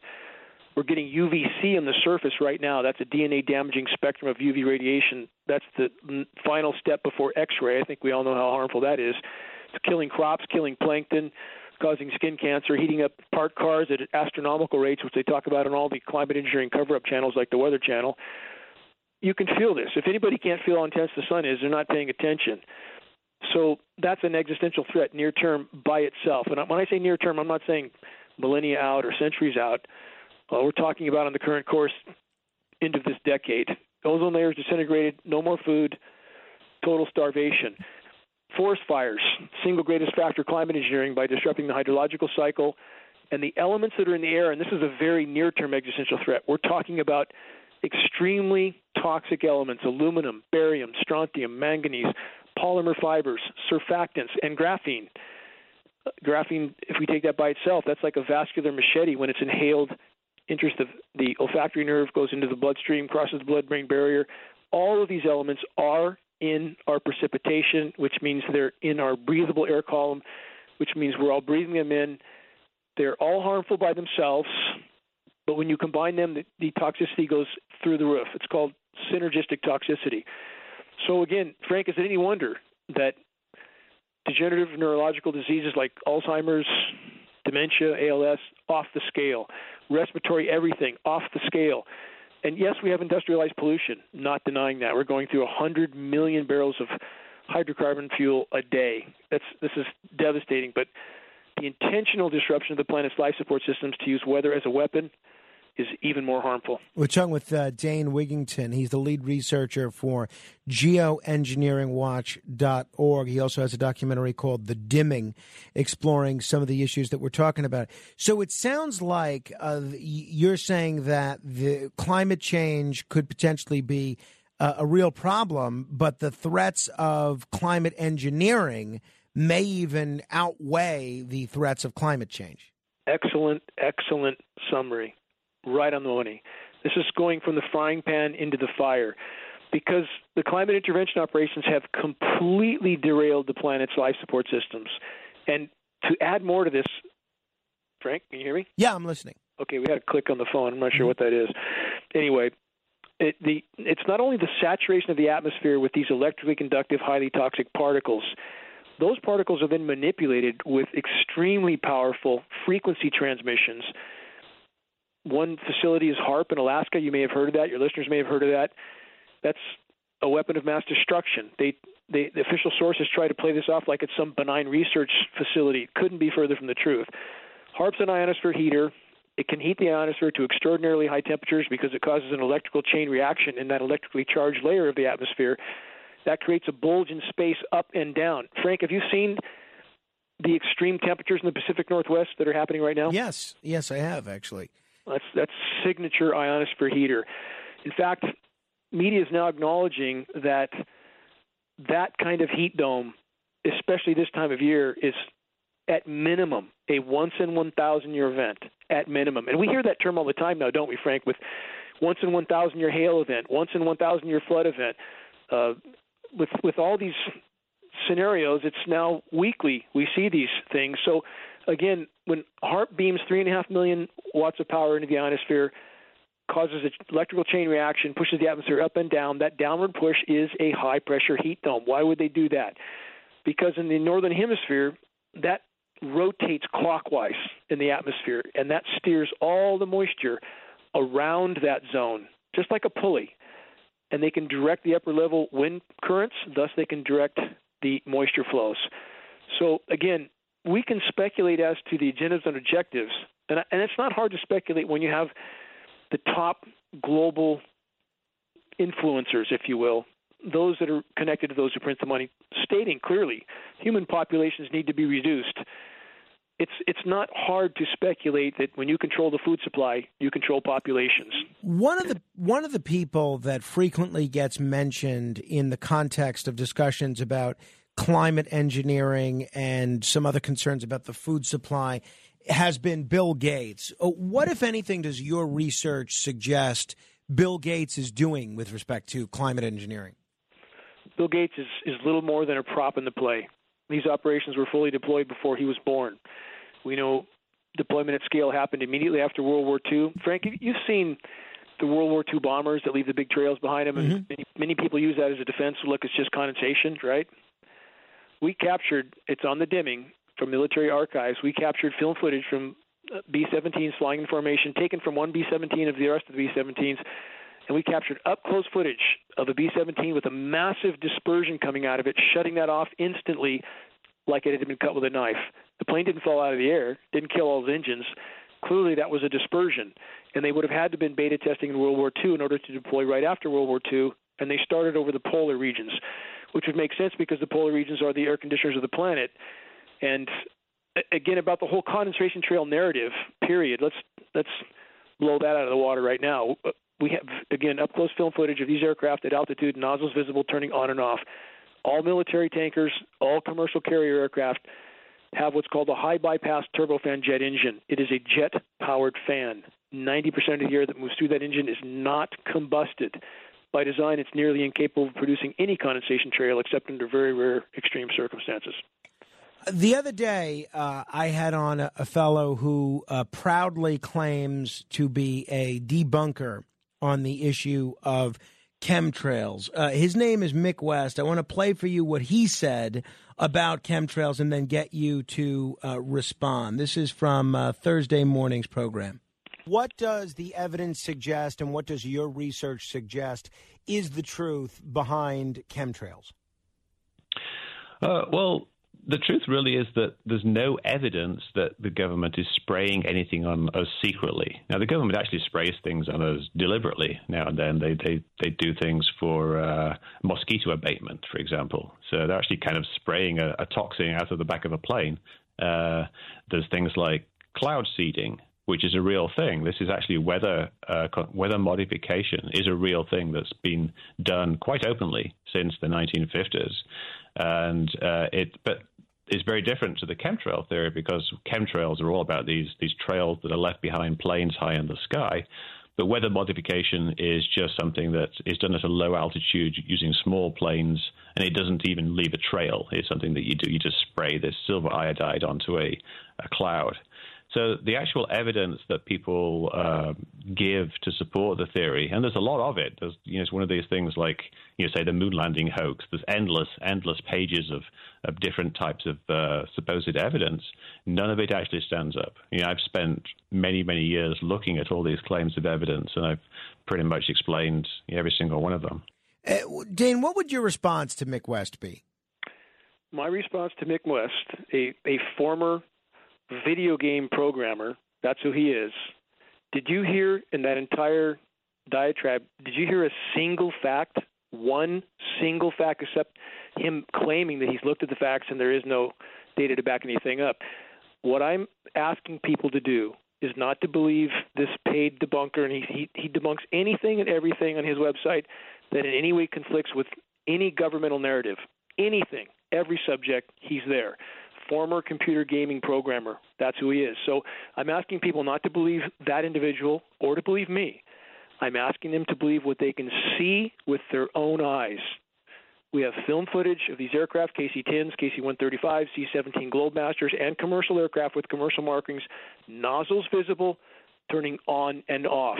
That is not condensation. Again, and if they watch the Dimming documentary, we have U.S. Air Force generals, 2 of them, acknowledging these programs. We have the former Canadian Minister of Defense acknowledging these programs. We have the former U.S. presidential cabinet members, Canadian Premier of British Columbia.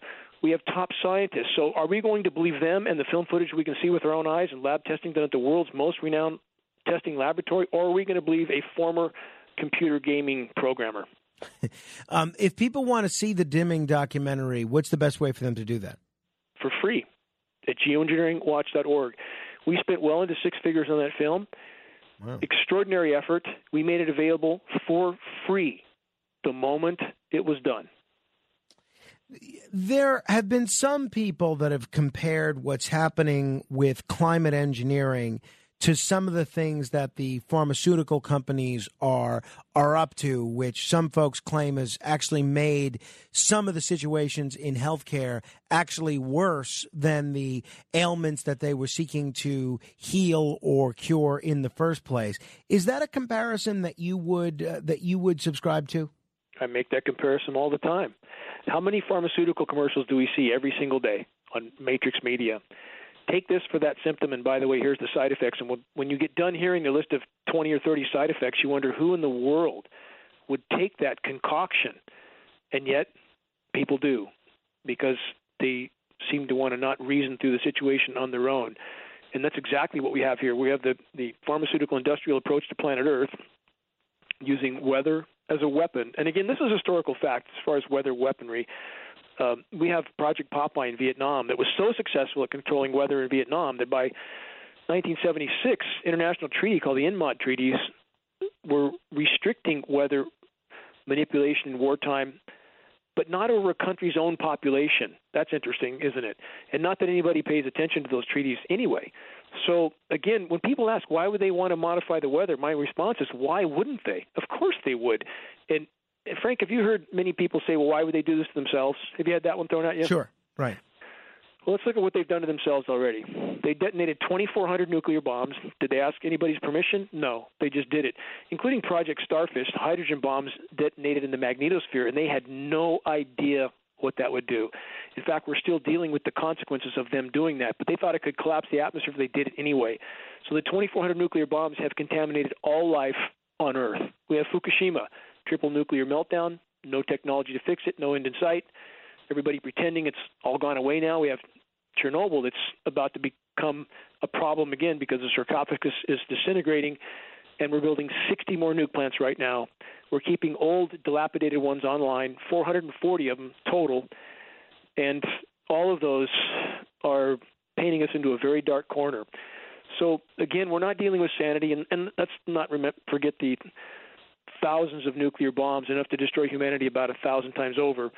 Let's not forget that. So we're not dealing with sanity, and that's not a guess either. We have psychoanalysis of those in power. Here's the common thread: a near total lack of comprehension as to the consequences of their actions, even to themselves, straight out of the manual. Let me end with this. A fellow called in right before you were on the line asking, how long does it take to see a cause and effect? Let's say you see people spraying something in the air. How soon until that changes something? Are we talking a matter of minutes, days, weeks, months, years? Depends entirely on the application. Again, even if something you don't see over your head, whatever's happening upstream is affecting the conditions where you're at. So again, this is an extremely complex scenario. In regard to how long the particle descent time is, based on a polymer chemist that we have worked with, descent times can be as low as 12 hours, depending on the altitude the dispersion takes place at. We're talking about chemical ice nucleation for weather modification. Frank, have you seen all the temperature whiplash scenarios where regions are literally going from Denver, Colorado, going from 85-degree all-time record high to single digits in snow in less than 24 hours? Have you seen those kind of swings? I actually haven't looked at that. No, I haven't seen that. They're extraordinary swings. You have matrix media, mainstream matrix media, calling this extreme temperature whiplash. It's not historically precedented. It's chemical ice nucleation for weather modification. So leaning back to your question, they are seeding cloud moisture with endothermic reacting elements. Again, we're testing the frozen precipitation. We're not guessing. And that causes what should have been a liquid precipitation event, rain, to become a frozen precipitation event. That's why you have massive hail falling. Have you seen all the hailstorms of late, Frank? That I have seen. We're going to have to end it there, Dane, but I hope you'll come back. I have a number of other questions, and people are feverishly emailing me and tweeting me questions for you. So maybe we can continue this again in a week or two, and we could schedule something a bit longer. Hope they watch the dimming in the meantime. Thank you, Greg. Check out geoengineeringwatch.org, and you can see the dimming for free. Geoengineeringwatch.org. All right, questions, comments, 800-848-9222. Straight ahead. The Other Side of Midnight. It's The Other Side of Midnight with Frank Morano.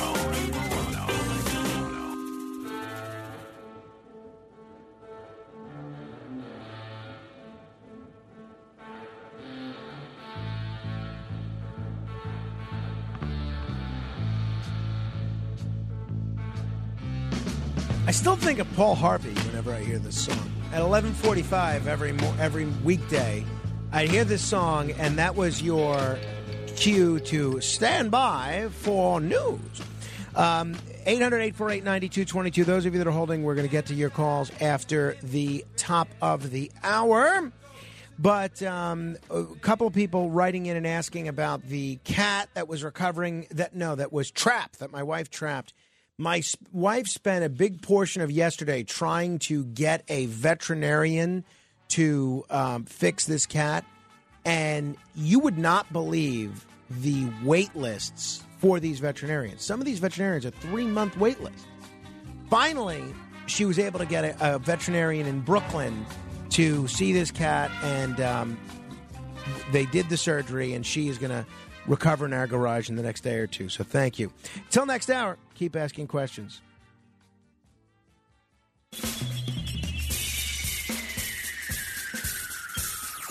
This is The Other Side of Midnight with Frank Morano. They're running a strange program, y'all. Now, here's Frank Morano.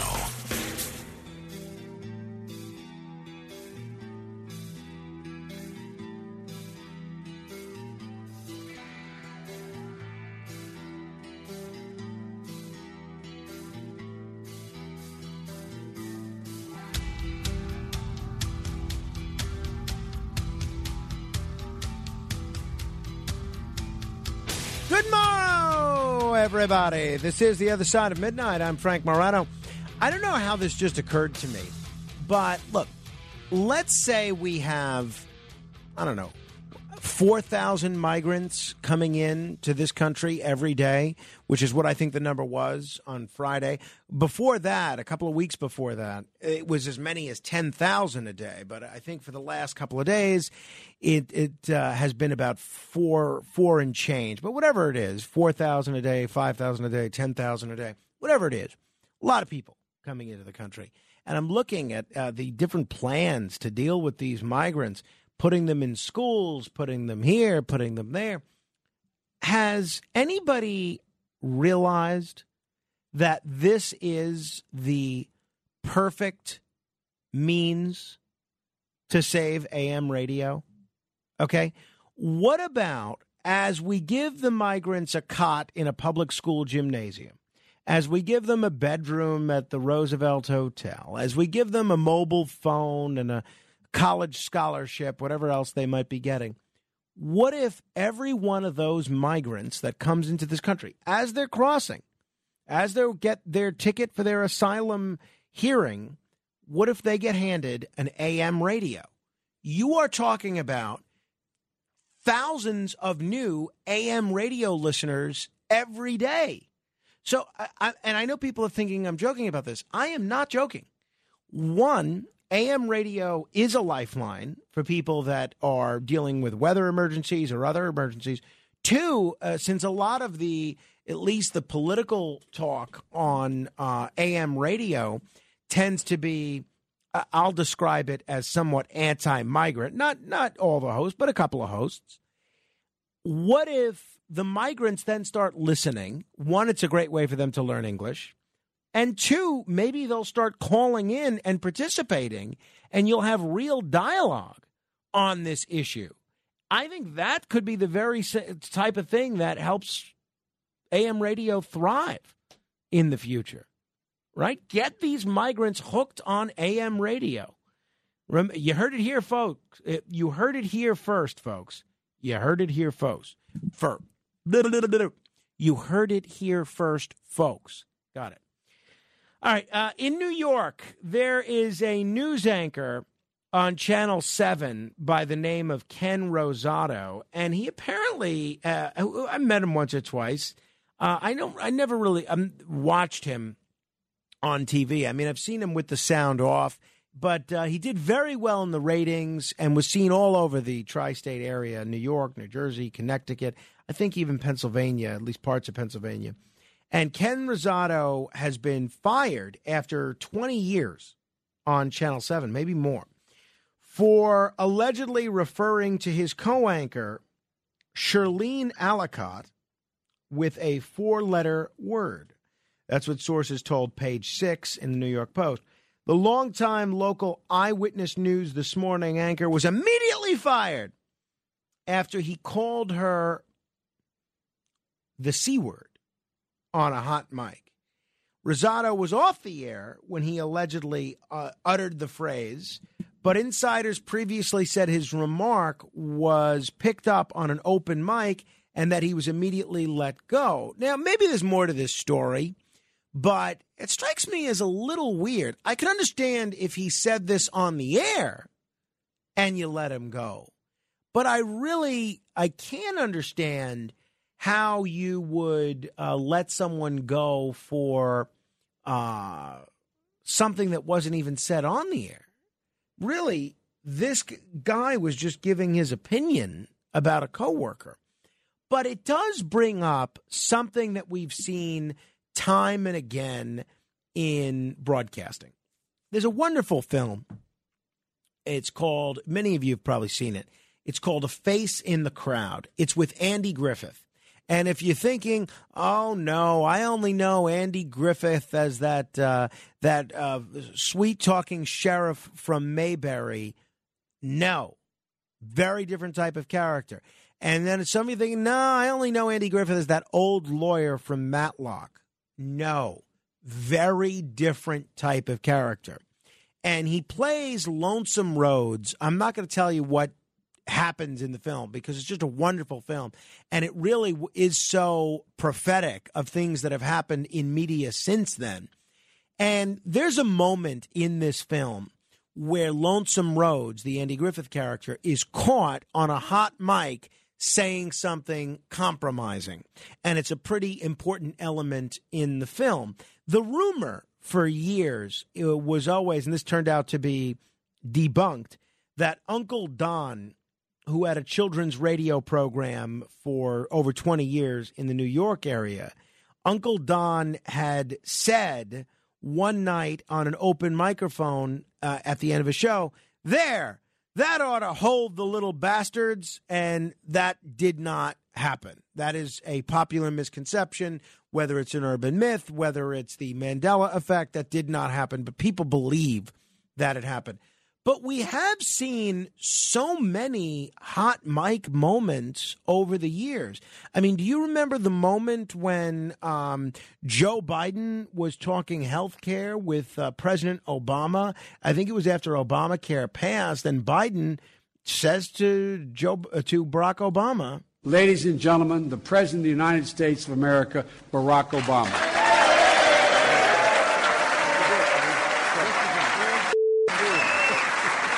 You hear Biden on the mic say to Obama in front of an open mic, you hear him say, this is a big effing deal. And this is, lest anyone think this is a Democrat thing. Absolutely not.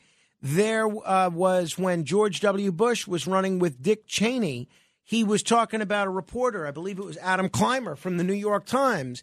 And Bush says to Cheney, oh, that's Adam Clymer from the New York Times. He's a major league a-hole. But he didn't say a-hole. He actually said it. Ernest Borgnine on Fox and Friends was in his 90s, and he quietly whispered while wearing a microphone to the journalist that was interviewing him what his secret to longevity was. On our couch today, we're going to talk to you in the After the Show show, but real quickly, you're 91 years old. You look fantastic. You look like you're in your late 60s, early 70s. What's the secret? I don't dare tell you. No meat. You don't eat meat. I masturbate a lot. Okay, I think.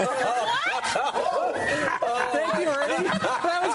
So Ernest Borgnine whispered that he pleasures himself a lot at 91, and that's his secret to longevity.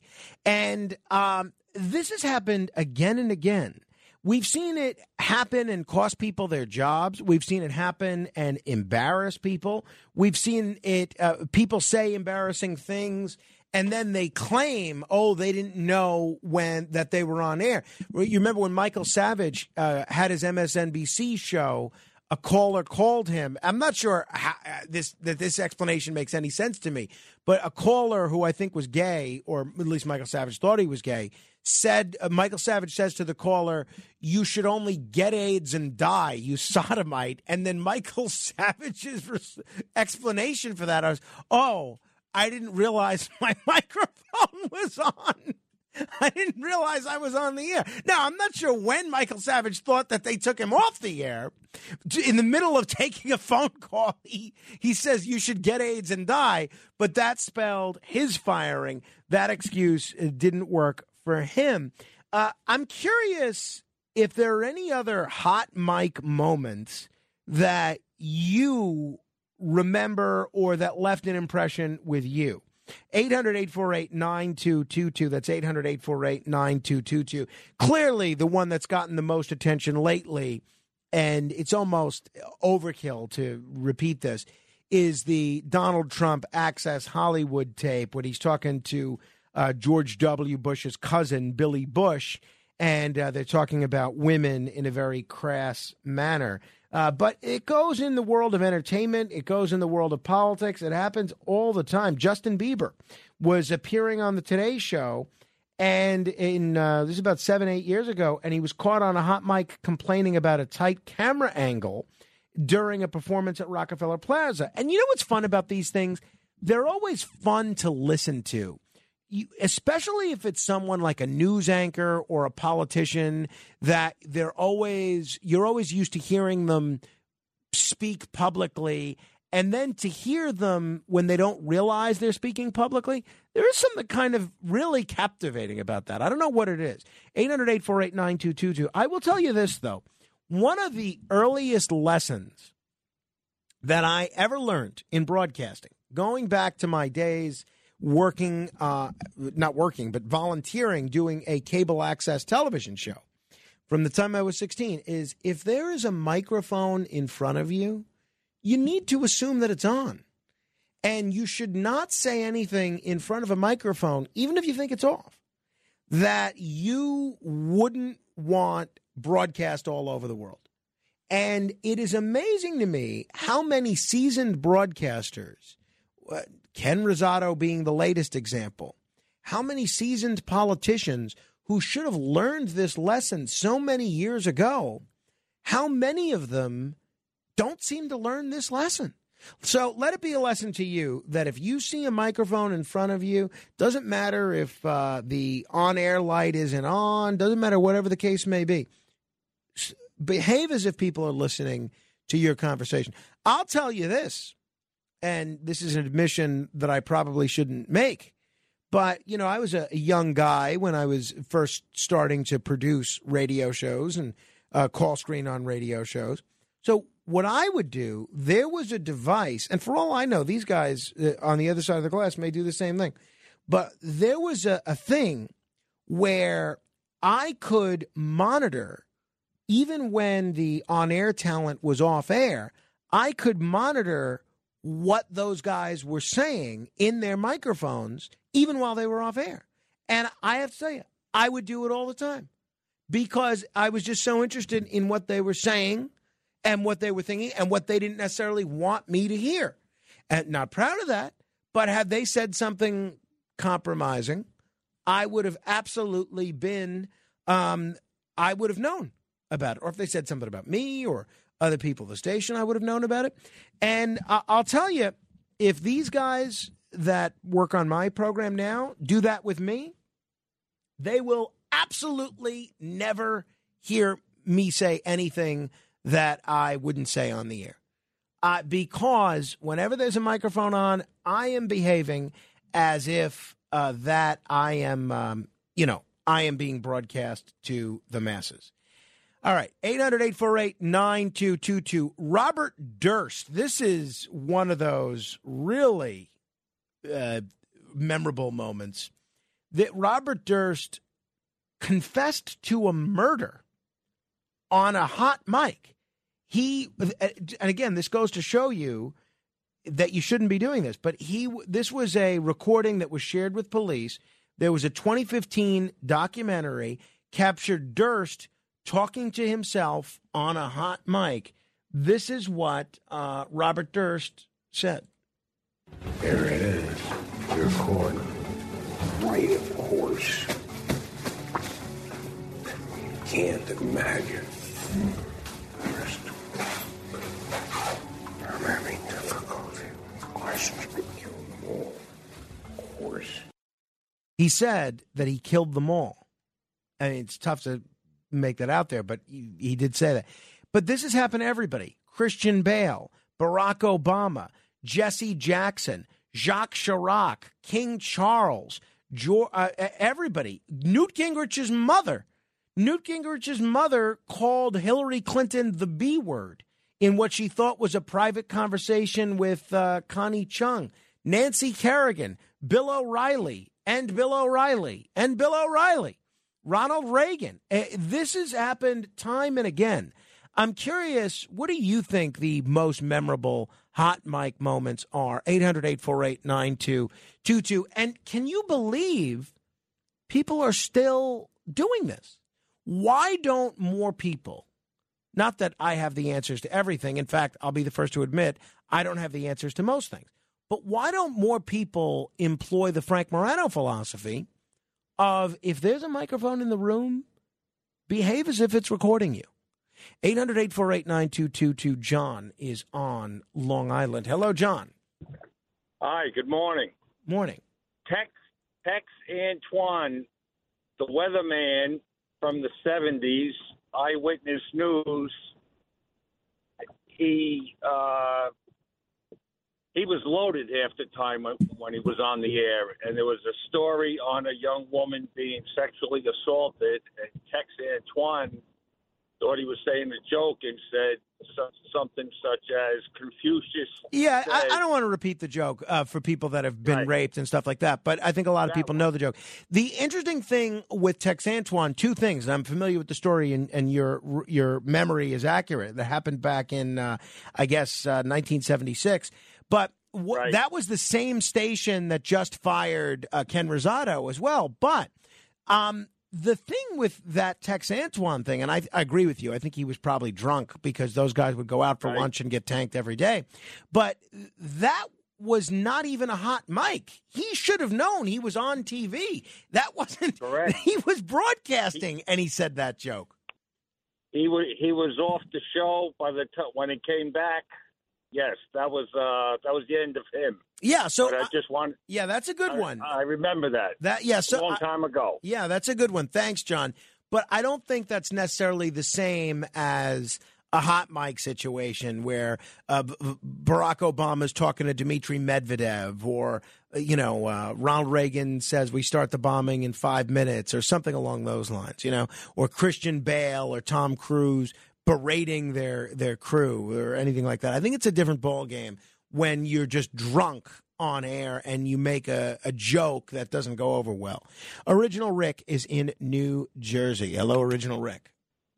Yes, Frank. Two things. First of all, research that thing about, you said that those little bastards, that guy who said... Uncle Don, yes. I actually heard that. I think it's the Mandela effect. I don't think you heard it. Well, I believe I do, so that's why, and I'm not, arguing with you, but... No, okay. Well, if you could find a recording of it, or if not just him, but anyone else saying it, because at other times, sometimes it's Arthur Godfrey that supposedly said it, sometimes it's... it's John B. Gambling that supposedly said it. Other times it's Captain Kangaroo. No, it was the most common way is that people describe it as Captain Kangaroo. But it's an urban myth. It's like the Johnny Carson with Raquel Welch or Sophia Loren holding the cat, and he makes a remark that is a double entendre. That never happened either. There are all these instances, and we could do a whole separate show on the Mandela effect. But there's all these instances of people vividly remember something happening and it never happened. Now, I think part of the reason that might be the case, and we've done the Mandela effect before and we'll do it again, is that we're actually living in a computer simulation and that these are glitches in the simulation. But I would, if you find that, Rick, we will happily play that on air. Okay. Also, just, are you still there? Yeah, I'm here, Rick. Yeah. Okay. Can I give you a little constructive criticism? And this is not. This is really constructive. Absolutely not. I can't do it. No, go ahead. I'm teasing. Go ahead. Okay. When you ask a question, and we all get on the phone and start answering, it'd be better if you stopped answering the questions, because you sometimes hit on exactly what we're calling about, and then we're dead in the water. Maybe you should give all your answers first, and then say, if there's anything I haven't hit, give me a call, because I was just going to call you about the Katie Couric thing and all that, and then I'm like, well, now I'm dead in the water. What was the Katie Couric thing? Well, the thing, Katie Chung, I'm sorry. Oh, Connie Chung. Yeah, Connie Chung, yeah. And I was going to bring that up, and this has been several times where I just had to hang up. It's like, well, I was going to talk to him. I'll tell you, that's a good point, Rick, and that is a fair criticism. Thank you. I'll tell you who's to blame there. Kenneth. It really is, Kenneth, because here's what the story is. When I see that you're on the line, it just says that you have a comment about a hot mic. It doesn't say that you're going to mention Connie Chung, because I'll tell you, you know who was the worst with that? Rush Limbaugh.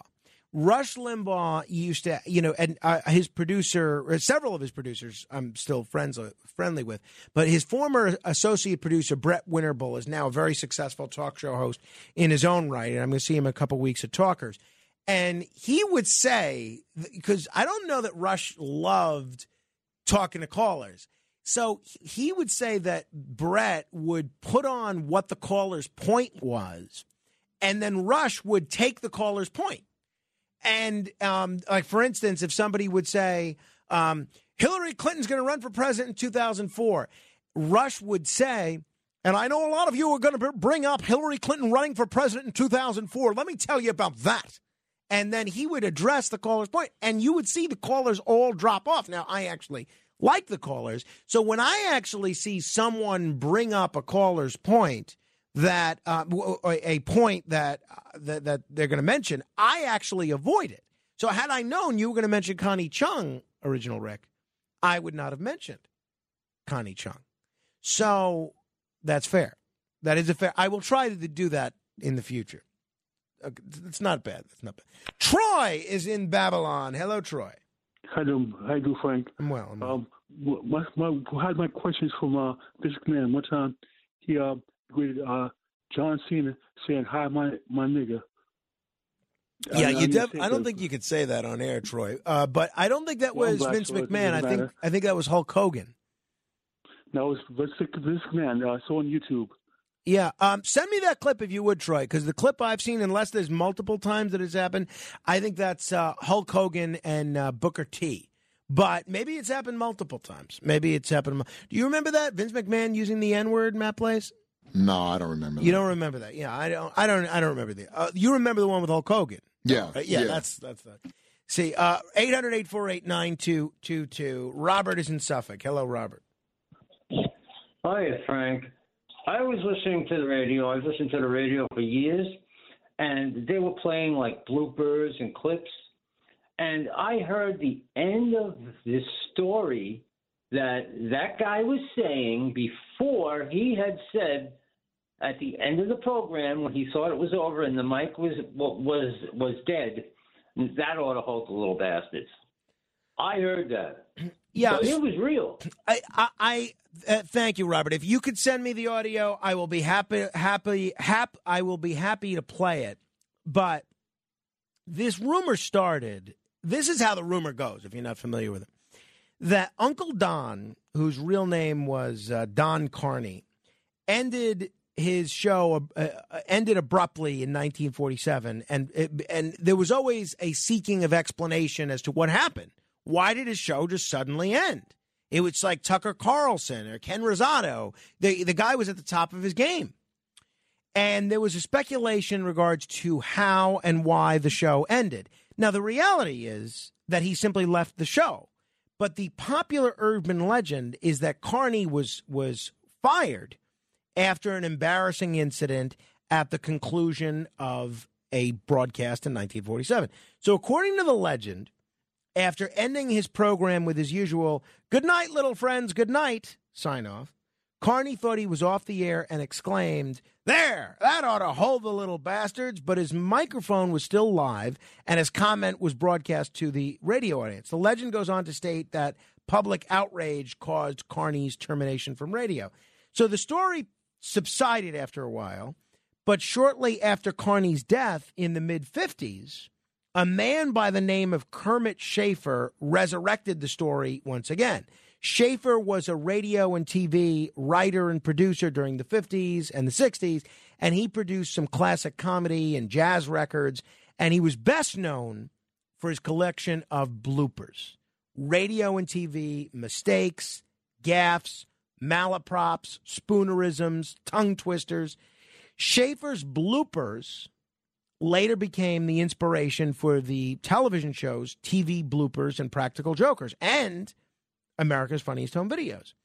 And so a 1974 motion picture, Pardon My Blooper, featured a lot of Schaefer's collected works. So after Carney died, Schaefer featured a supposed recording of the Little Bastards incident on his Bloopers album. The legend has since been proven to be just that, a legend. The recording that you heard, Robert, was proven to be just a fabricated recreation of the legend. In reality, Carney left New York in 1947 for Miami. It did not happen. You heard basically an actor recreate it, just like I could do with that Johnny Carson Pussycat situation with Raquel Welch or Sophia Loren. If you delve into the reality of it, it just didn't happen. 800-848. So you did hear it, but you heard a recreation of it, a recreation of something that never happened. We're going to talk with Jason Cole in a moment, but let me say a quick hello to John in New Jersey. Hello, John. Hi, Frank. How are you? I'm doing just fine. Thank you. 3 seasons ago in baseball, Cincinnati Reds announcer Tom Brenneman was fired for an anti-gay slur, August of 2020. He was a second-generation Brenneman. His father, I believe his name was Marty Brenneman, was a long-time Cincinnati Reds announcer.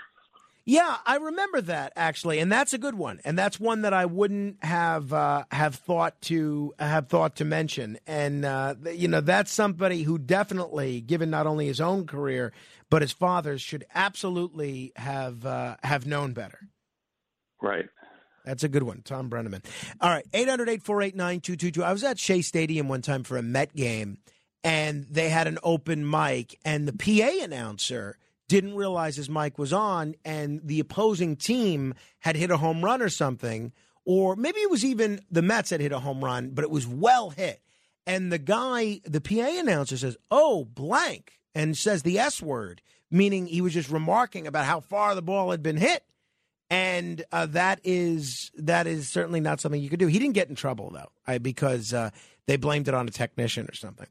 All right. 800-848-9222. Hey, but you don't have any open mic moments, Matt Blaze, do you? Yeah, there was the one with Sue Simmons and Chuck Scarborough. Well, I meant that you experienced. Oh, myself? No, Yeah. no. I never did anything like that. Yeah. Well, did you ever work with anybody that did that? No. I mean, I've always maintained the same rule that you do. See, that's what you have You to know, do. when we're doing the darker side, it's a little different. But in this studio, I would never say anything like that. Yeah, that's you don't want to get used to that. Then but the you might do it by Sue Simmons one is a good one. She was a reporter on Channel 4 in New York, and she said, "What the F are you doing?" But she said that. All right, Jason Cole, sports journalist and the author of a new book. Shut up, your kid is not that great. We'll get into it straight ahead. The Other Side of Midnight with Frank Morano. It's The Other Side of Midnight with Frank Morano.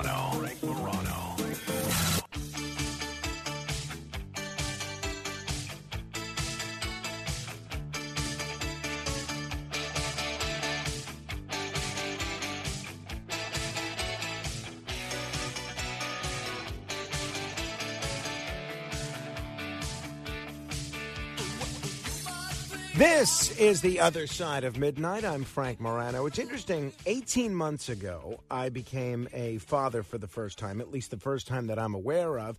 And a couple of people wrote to me while my wife and I were expecting. They said, "Oh, I know you're going to be the best dad in the world. I know you're going to be a great dad." And my response to these people was always, well, I don't really want to be a great dad. I don't really want to be the best dad of all time. I just want to be a good dad, because the great dads are always, they're just a little much. They're always going on and on about their kids. They're always busy. They can't do anything because they're taking care of their kids and going to this and going to that. And they're annoying, quite frankly. And I have been annoyed by parents like this for my entire life. Now, I'm sure with all the going on and on that I do about my home life, some people find my home life pretty annoying. I guess that goes with the territory. But I read this delightful little book, which is the appropriate level of snark, humor, wisdom, and brevity. It was actually a book so short that even with my nocturnal hours and chasing after an 18-month-old during the day, I was actually able to finish, and it did not take very long at all. It's an absolutely wonderful book. It's very funny. It's called Shut Up, Your Kid Is Not That Great. It's written by Jason Cole, who's a PhD. He's been a sports journalist, and he is the author of this opus, very short opus, Shut Up, Your Kid Is Not That Great. Jason, thanks so much for joining me on the radio. Great to be here. Although I do have to say, I'm not a PhD. Although you could probably say I'm a PhD in sports, because I've done that for 40 years. I don't know how that got in there, but I've got, I think, like 4 pitches from people pitching you as a guest, all of which say PhD. Are you sure you want to claim the title? Well, I mean, I can claim it, but I don't want somebody who knows better to come back at me. So that would be bad. But I mean, I am a PhD in watching parents, because between coaching Little League for 8 years before I ever had kids, and then raising 2 kids myself, and then being around all sorts of sports parents, covering the NFL for 30 years and sports in general for 40 years. I got plenty of knowledge in this area about crappy parents who drive you insane.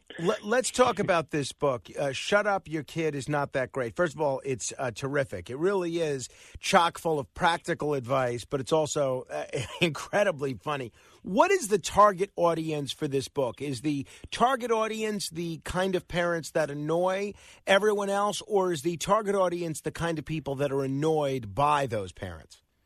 I think the target audience is anybody who's raising a kid, because when I talked to Tom Brady Sr., and he helped me with the foreword for this, and he helped me with the foreword. I wrote the book, put it together.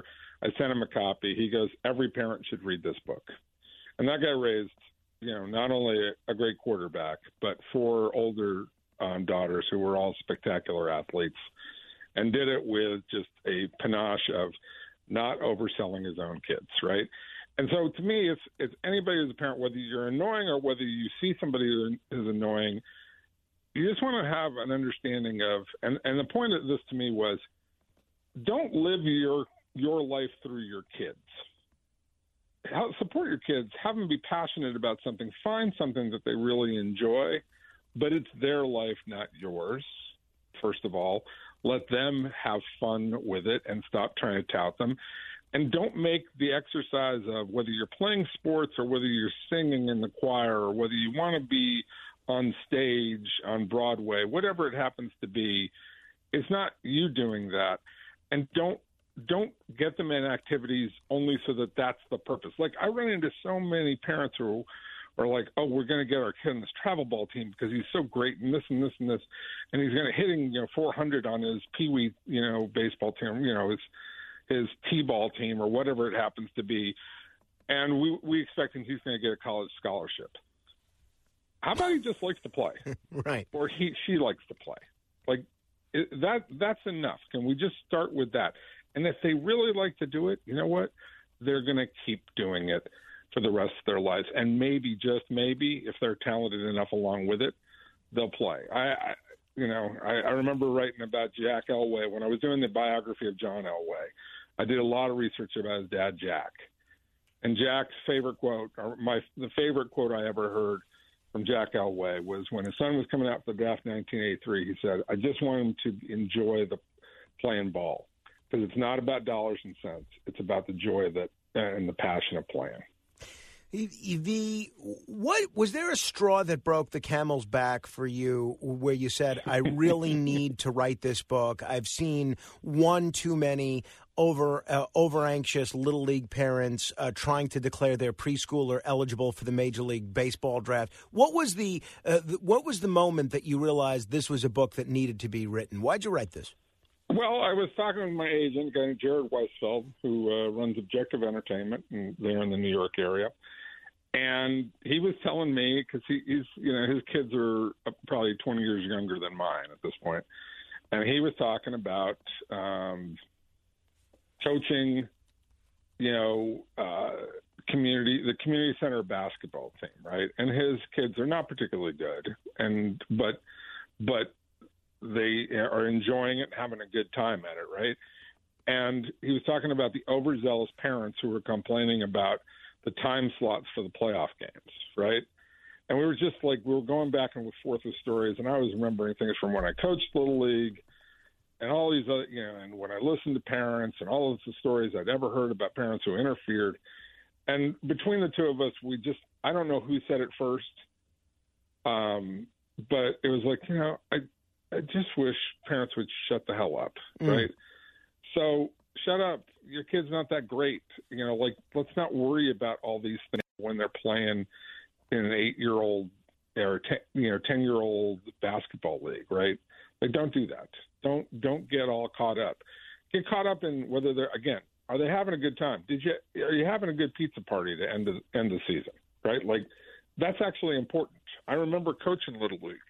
And we would, a couple of times a year, let's go, everybody go out for pizza and have the kids end up throwing pizza at each other or whatever it happened to be, right?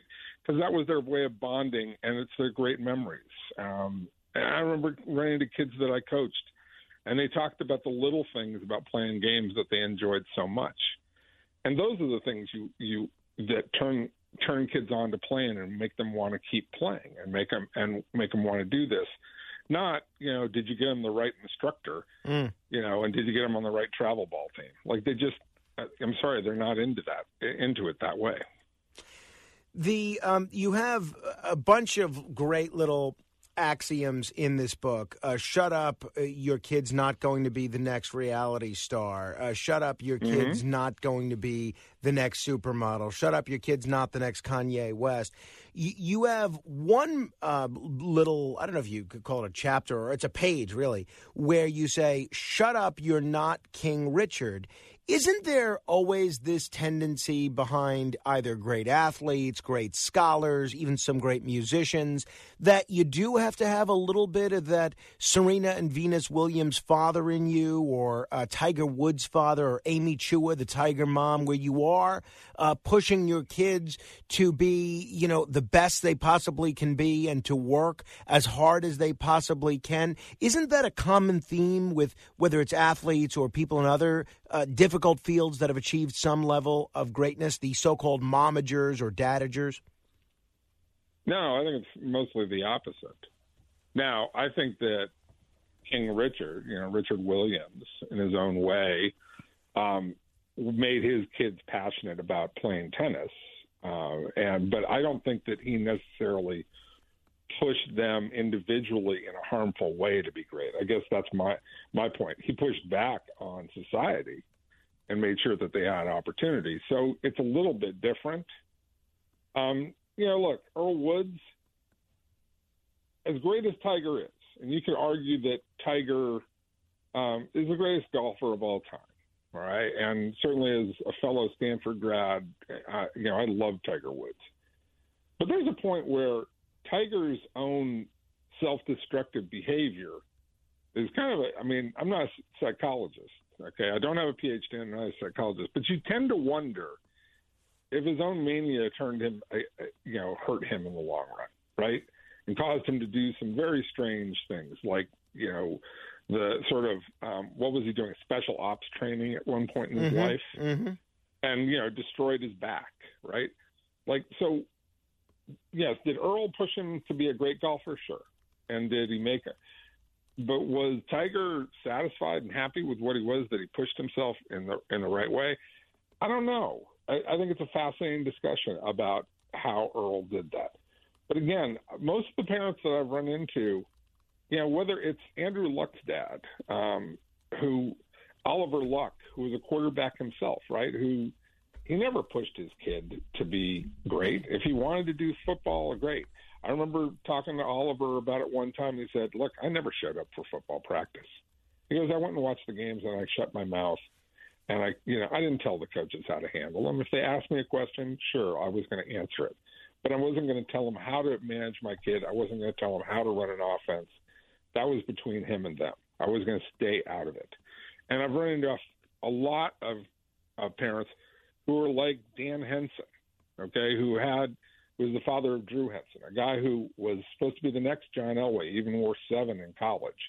And he was drafted in 2 different sports, including by the New York Yankees, right? George Steinbrenner famously drafted Drew Henson in the 3rd round, paid him a lot of money to quit football at Michigan, right? And when Drew Henson, because basically life had been set up for Drew Henson all along the way by his dad, who, basically arranged everything and even made sure that he didn't have stiff competition along the way in college, or tried to eliminate that stiff competition as much as possible. When the kid ended up getting booed during minor league baseball games in Columbus, Ohio, which is where the Yankees played their AAA games at the time, he couldn't handle it. He wasn't ready for when it got really tough, because the parent had gotten in the way and made it too easy along the way for him. He had paved the road too smoothly for him. And sometimes you just have to let your kids go and do it themselves, and they got to fall on their face, and you help pick them up, but you got to let them fall on their face somewhere along the way and know that whether they want to get up and handle it. If people just tuning in, we're talking with Jason Cole. His new book is Shut Up, Your Kid Is Not That Great. It's available on Amazon and in most places where books are sold. The foreword is the introduction is written by Tom Brady Sr. It's a very funny book, but it also raises some very important points about parenting these days. Do you think this tendency towards over-aggressive parents, between parents who push their kids too far, parents who do think that because their child is getting straight A's that they're the next Stephen Hawking, is this a new modern phenomenon, or have these parents always been out there?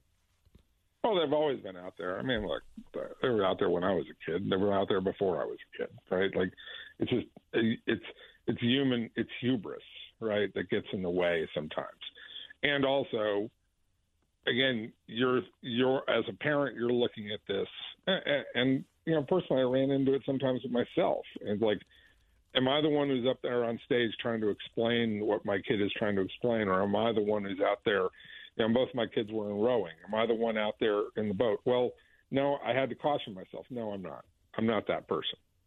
So I have to let my kids go do it themselves. And if they come to me and ask me for advice, that's fine. Ask me for advice. If something doesn't work, ask me how to help. How to help. Okay. So look, those parents have always been there. I think it has become accentuated, however, especially in sports, which is where my expertise in all of this is, because of the money involved and because of the college scholarships that are involved, everything that's a payoff that you can get out of this. And so again, I've seen parents who are driving their kids all over the planet for travel ball games, and they're saying, "Oh, we really expect this is going to pay off in a college scholarship." Well, again, are the kids doing it for money? Is that why you're pushing them? Are you doing it for money, for a college education, for some exchange program, or are you doing it because they have to love it? Because there's too much pain and there's too much embarrassment that goes along the way in any of these activities, whether it's sports or whether it's entertainment. If you're up on stage and you flop, that's too painful an experience to go through to make it about some financial gain. You have to make it about you're up there and you're willing to, endure whatever pain that goes with it, the flopping that goes with it, so you can learn from that, so you can actually entertain somebody the next time, whether that's to make them cry because you sing so well, so dramatically, or to make them laugh because you're great at comedy, or to make them cheer because you hit a baseball really far. You have to endure all sorts of, both physical and psychological agony to do that, and just doing it for dollars just doesn't work. There is always these stories, especially lately, especially in light of the pandemic and the difficult things that a lot of kids went through. But there's always these stories about children having a tough time with anxiety, with depression, with drug use, with self-confidence.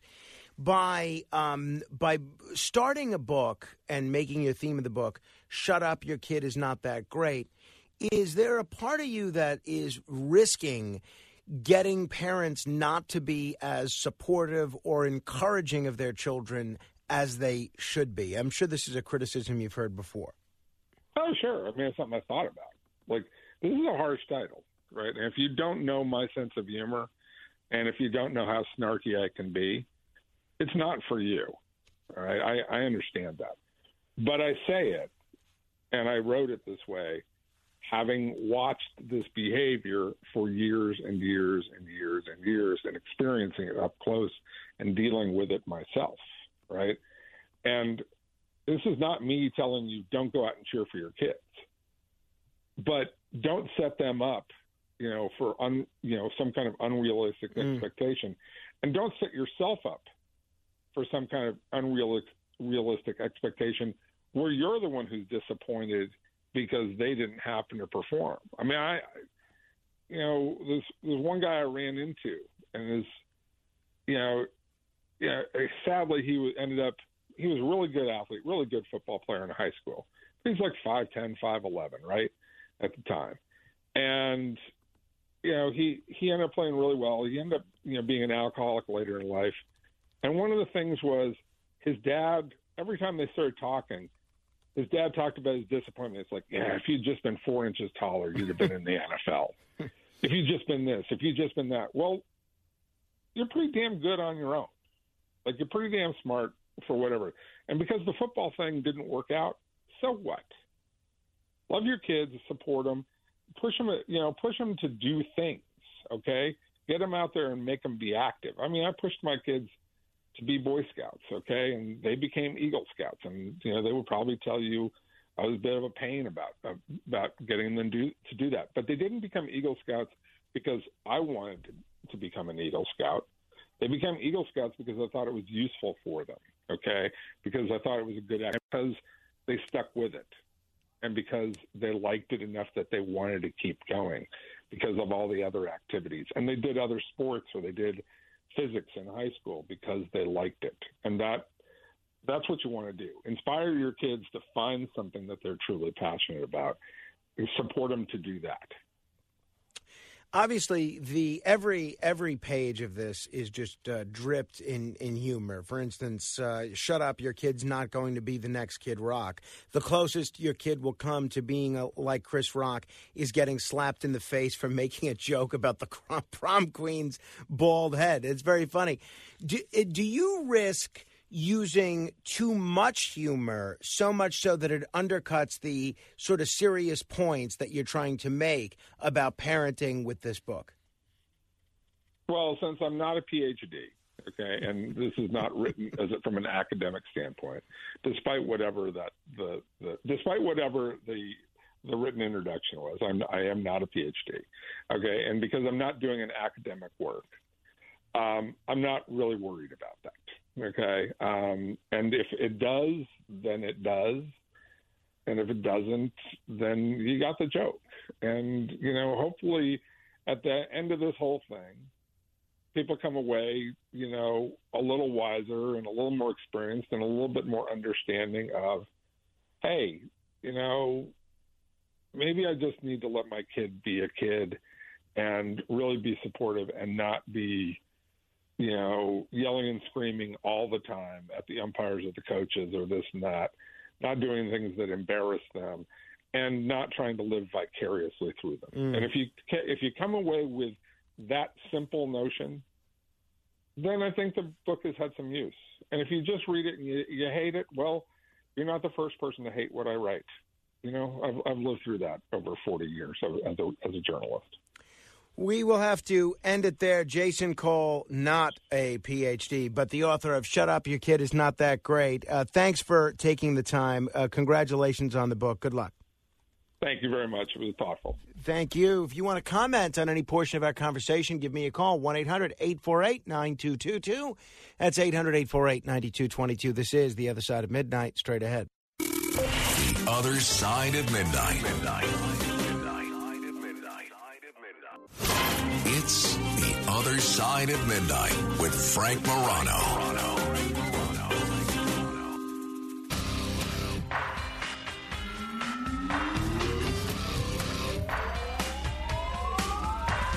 This ain't a song for the broken-hearted. A silent prayer for faith departed.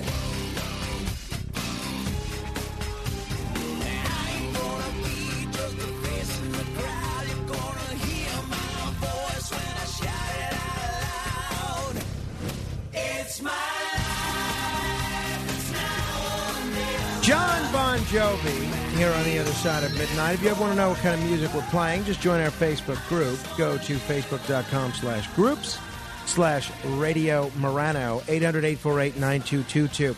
Yeah, so both Alex Barnard and a Twitter user found a Vince McMahon clip of him using the N-word. That is not a hot mic moment. I've watched this clip. That's him in character. That's intended. That's scripted, just like a movie would be or a TV show. A hot mic moment with that is when you don't realize that your words are being caught on camera.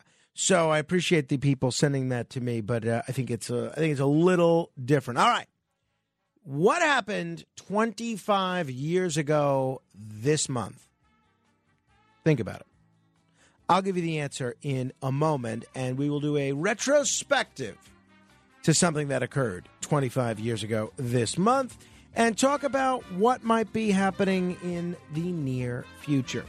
This is The Other Side of Midnight. Until next hour, your influence counts. Do be sure to use it.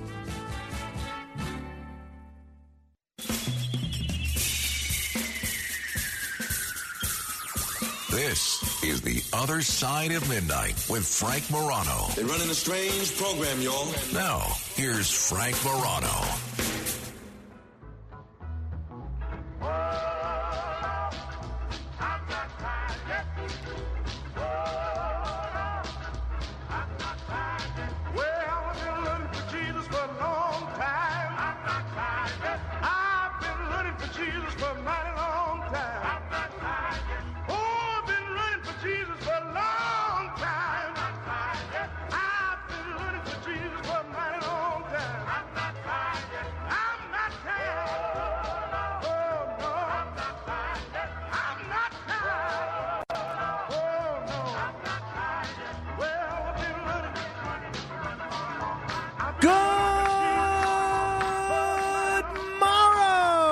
everybody. This is The Other Side of Midnight. I am Frank Morano. Well, 25 years ago this week, 25 years ago this month, we saw one of the greatest comedic television shows of all time come to an end. That's right. The show, supposedly about nothing, ended May 14th, 1998. I remember it as if it was yesterday. And I went to my friend Brian Silverstein's house, watched the last episode. I loved it.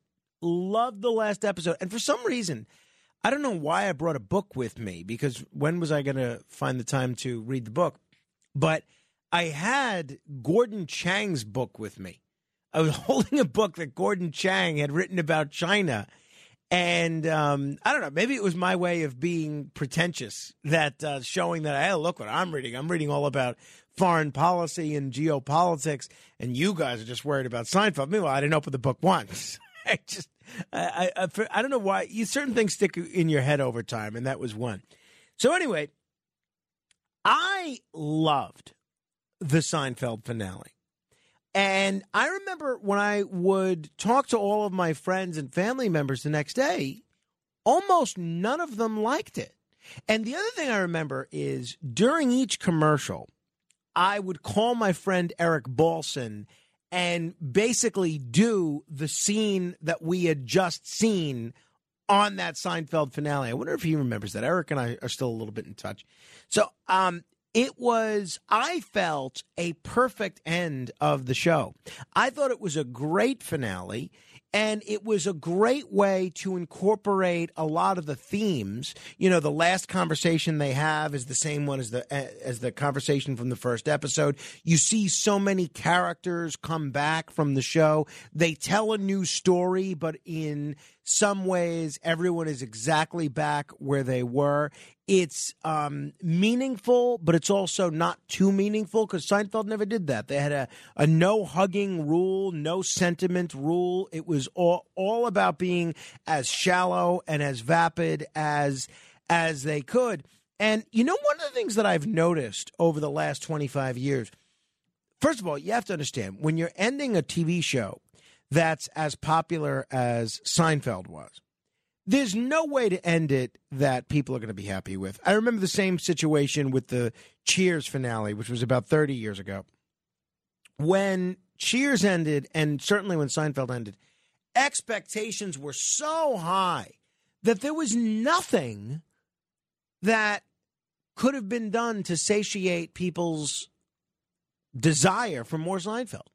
You know, Seinfeld was offered over $100 million by Jack Welch to come back and do one more season.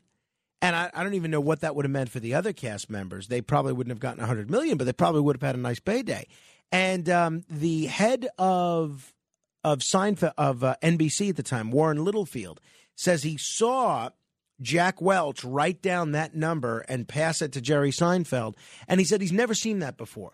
Someone be offered $100 million for one season of a TV show and refused to negotiate. But Jerry Seinfeld said he was done. And you know what? He has been done. All of the other people on that show, Michael Richards, Jason Alexander, Julia Louis-Dreyfus, they have tried to do shows, sitcoms after that. But none, Julia Louis-Dreyfus did win some Emmys and did very well with Veep. None of them had Seinfeld-level success. And they all had that kind of Seinfeld reunion on Curb Your Enthusiasm, which they said when that aired that was a good way to kind of heal some of the wounds from the finale. But what I was going to say a moment ago is I feel like while a lot of people were unhappy with the Seinfeld finale when it aired 25 years ago this week, most people that I talked to would say, even people that said they were dissatisfied with it at the time, when they watch it these days in reruns or just on DVD or however else they watch it, they really enjoy it. And it's funny. And the thing that's interesting about, I'm curious what you thought of the finale. And if you either are like me and that you've always liked it for the last 25 years, or you're more of the impression of some of the people that I'm describing, which is you didn't like it at the time, but as time has gone on, as you've watched it in reruns and other times, you have grown to appreciate it more. Tell me what you think. 800-848-9222, 800-848-9222. I thought it was really, really well done. Good morning. Good morning, Jackie. Good morning. Is everybody ready? Didn't I tell you I wanted you to wear the cardigan? Makes me look older. Look older? You think this is a game? Is that what you think this is? I'm trying to give you a moral compass. You have no moral compass. You're going to walk into that courtroom, and the jury's going to see a mean, nasty, evil George Costanza. I want them to see Perry Como. No one's going to convict Perry Como. Perry Como helps out a fat tub who's getting robbed. You think it's funny? No. You damn right it isn't. That, of course, was their lawyer in that case, Jackie Childs. You know what's interesting about Seinfeld is it's so difficult for me to picture this because I watched Seinfeld in real time when it was on. But there's a whole generation of fans of Seinfeld that have come to enjoy it over the course of the last 25 years. They didn't see it once when it was on, and they've become fans in syndication or in reruns, and a lot of them don't remember history from 30 years ago. So my sister-in-law is one of these people. My youngest sister-in-law, I have 8 siblings-in-law in all, and my youngest sister-in-law didn't realize that the character of Jackie Childs was based on Johnny Cochran because she's only 26. She wasn't alive for any of the O.J. trial. She doesn't remember any of the O.J. trial. She didn't know who Johnny Cochran was. So then, lo and behold, when she would see documentaries or news reports about Johnny Cochran, her first impression was, oh, that's guys just like Jackie Childs. And in some ways, it makes you have an even greater appreciation for the comedy that included Jackie Childs. I enjoyed it. I thought it was really well done. And there was an interesting article in the New York Times over the weekend by Maya Salam saying, what's the deal with adulthood? 25 years later, Seinfeld feels revelatory. And this is exactly the kind of article. I don't know Jerry Seinfeld and I don't know Larry David, but this is exactly the kind of article that they would hate. Because Seinfeld was not supposed to teach any lessons.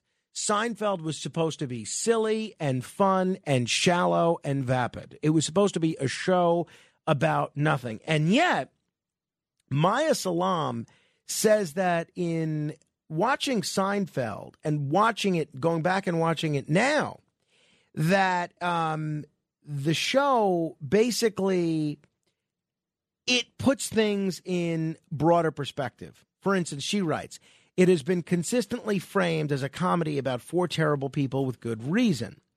But they also presented an irreverent version of adulthood that I had never seen on TV or in life. A playful yet sophisticated world where grown-ups joked and laughed together and didn't take themselves too seriously, even when everyone around them was being very serious indeed. Most important, they openly mocked the notion that professional success, marriage, and parenthood were the cornerstones of existence. For me, not for me, Frank Morano, but for the reporter, Maya Salam.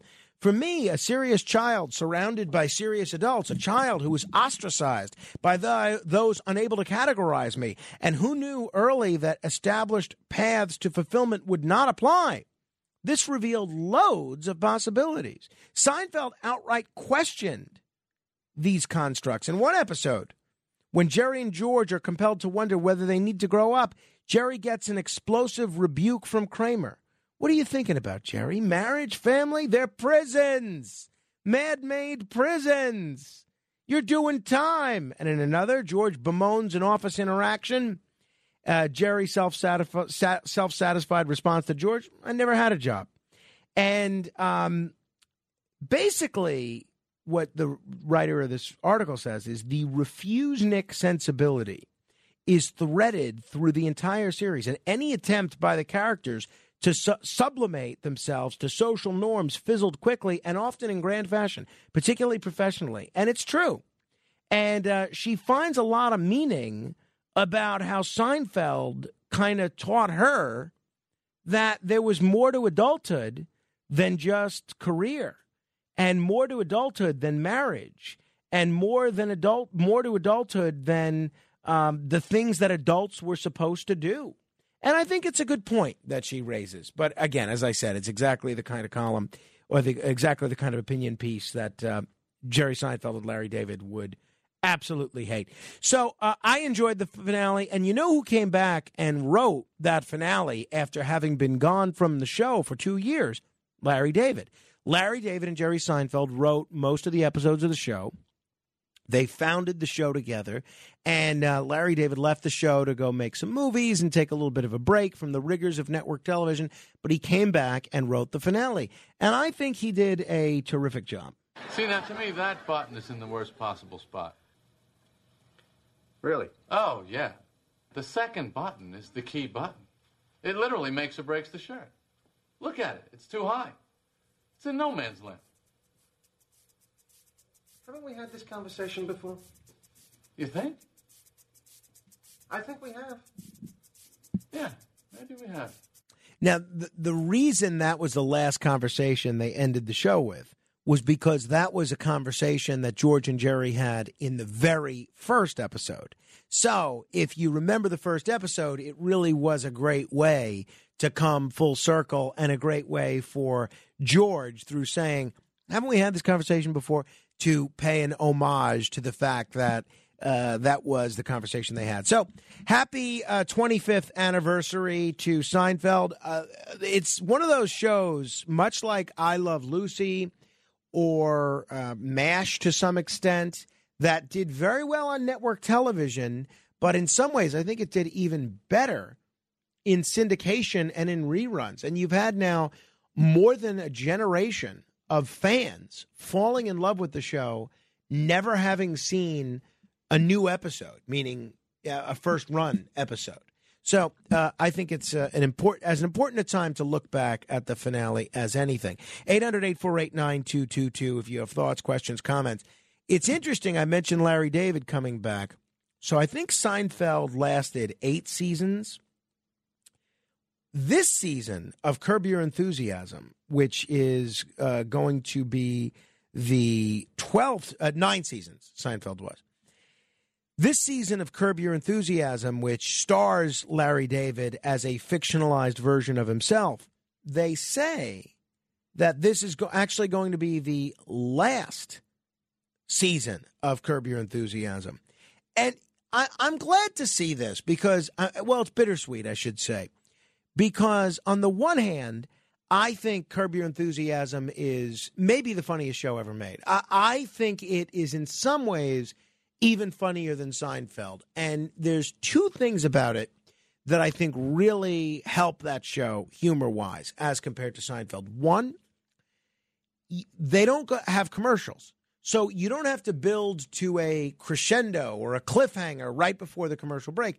The other, and this is the last thing you'd expect me to say because I don't use profanity, but the fact that they curse on that show helps so much. The way that those people on that show, Robert Kennedy's wife, Cheryl Hines, Larry David, Susie Essman, Jeff Garlin, the way that those guys use profanity is like watching Bob Ross paint. It's art. It's art the way they use profanity. And, of course, J.B. Smoove he was a welcome addition to that show. So for those of you that didn't care for the Seinfeld finale, it looks like you'll probably get a chance to see Larry David make it up to you with a Curb Your Enthusiasm finale this year, because it will be the last time, in all likelihood, that you will see these characters. All done? No, I'm good. Thanks. Awesome. I can't wait to see this movie. Oh, it's going to be great. Yeah. I'm looking forward to it. Yeah. I'm using the bathroom before the movie. Okay. I'll see you inside. Yep. I'll hold your popcorn. Not necessary. No, it's no problem. You want to go to the bathroom? I'll hold your popcorn for you. No, I'll just take him to the bathroom. It's fine. You're going to take your popcorn into the bathroom? That's disgusting. Don't leave your popcorn in the bathroom with people in the skivats and No. I hold on to it. I munch and pee. No, you can't. That's not good for you. No, I like to munch and pee. Really? It's fine. Why don't you want me to hold the popcorn? Because obviously there's a problem with holding no problem. No, there's a little bit of a problem. It's my popcorn. It's not necessary. You don't want me to hold the popcorn, right? said Because that? what? You think I'm going to eat your popcorn? Eat my popcorn? Yes. Are you worried she's going to eat your popcorn? Are you crazy? I'm really uncomfortable with this. What are you talking This is about? my wife. Yes, Larry, yes, this is my I wife, and know. you're accusing her. I don't think I could be in business with you. What? This is bad. This is really bad. You Are can you take nuts? your check. I'm a man of integrity. Yeah, I know. Obviously. I mean, that's why we. Obviously. What's that?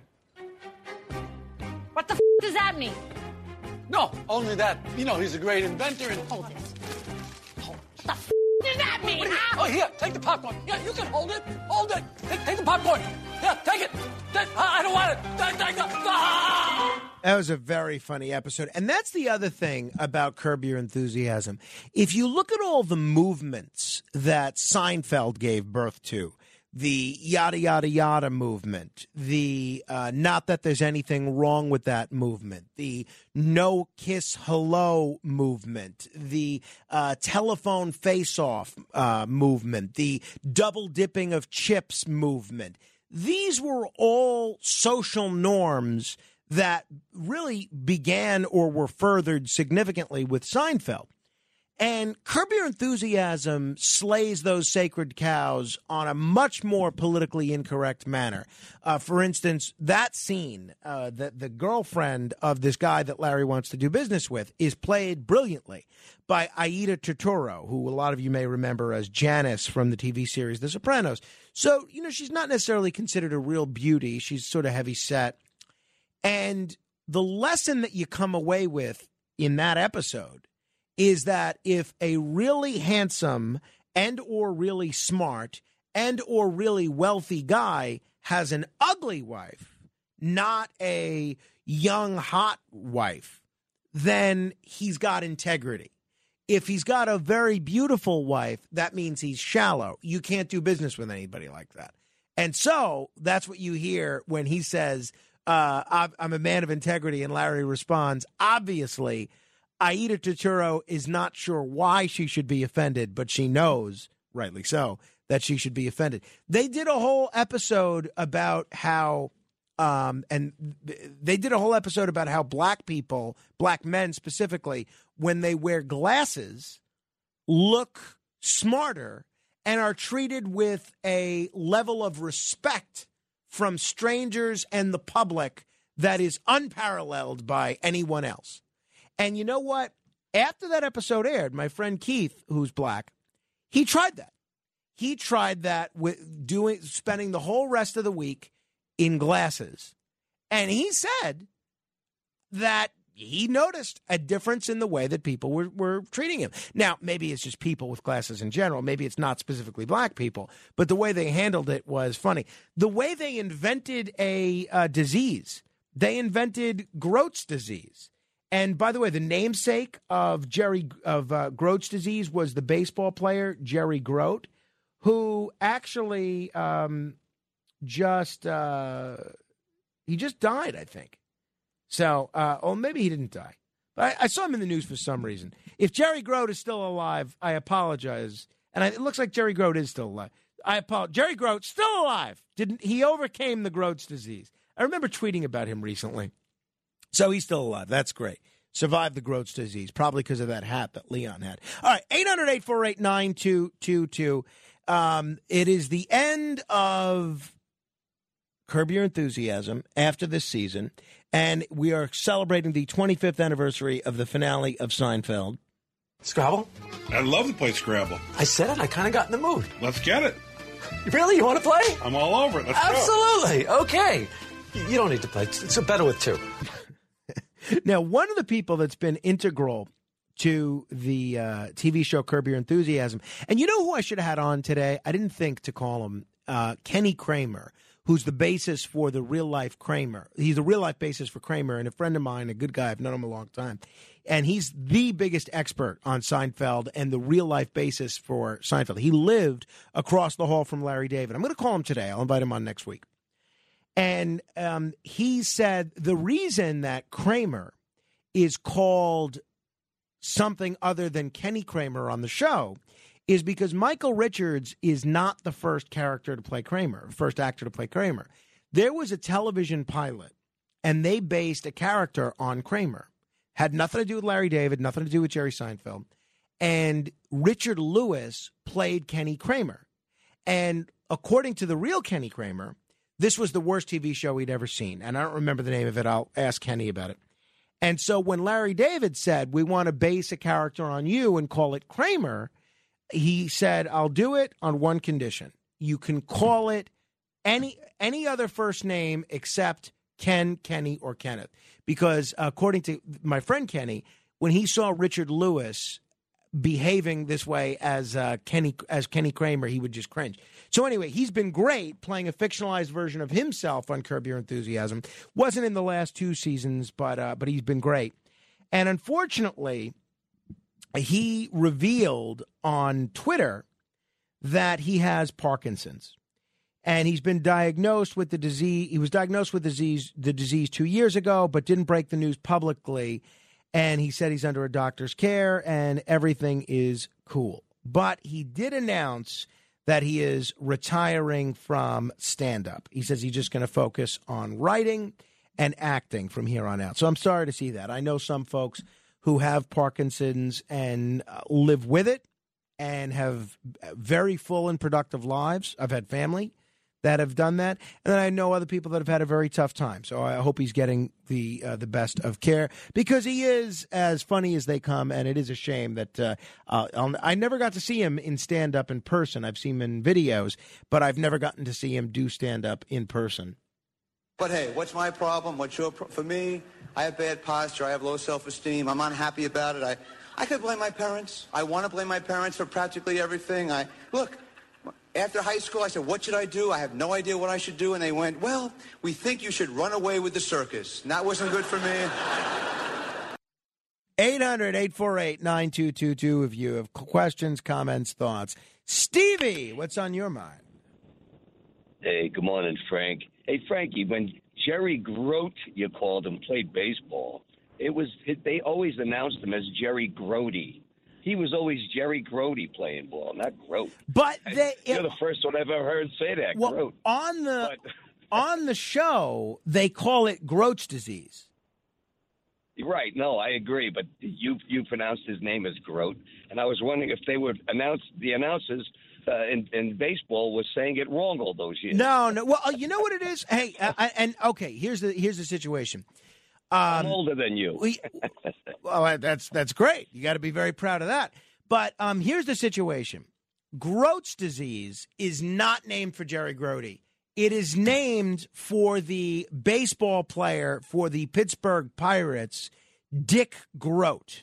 And he was a baseball player, a 2-time World Series champion, and an MVP, won a championship with the Pirates, won the batting title.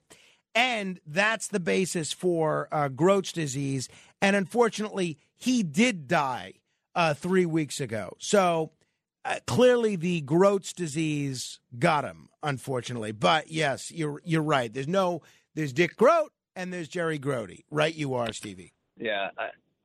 All right. Well, as far as Seinfeld, am I still on here? I don't know if I'm off or not. Yeah, give it a shot.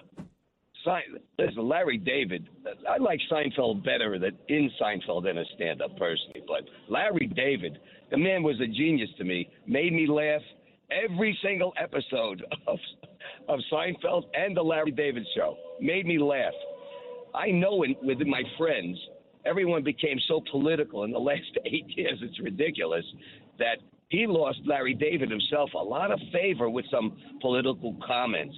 And, I thought that was kind of really, if we kept politics out of all that stuff, I swear, Larry David is the funniest guy in the world. They can't find him funny anymore because they just get mad at him. Yeah. Sort of like what they did with some of the actors, you know? Yeah, I hear that, Stevie. Thanks for the call. Appreciate it. But not me.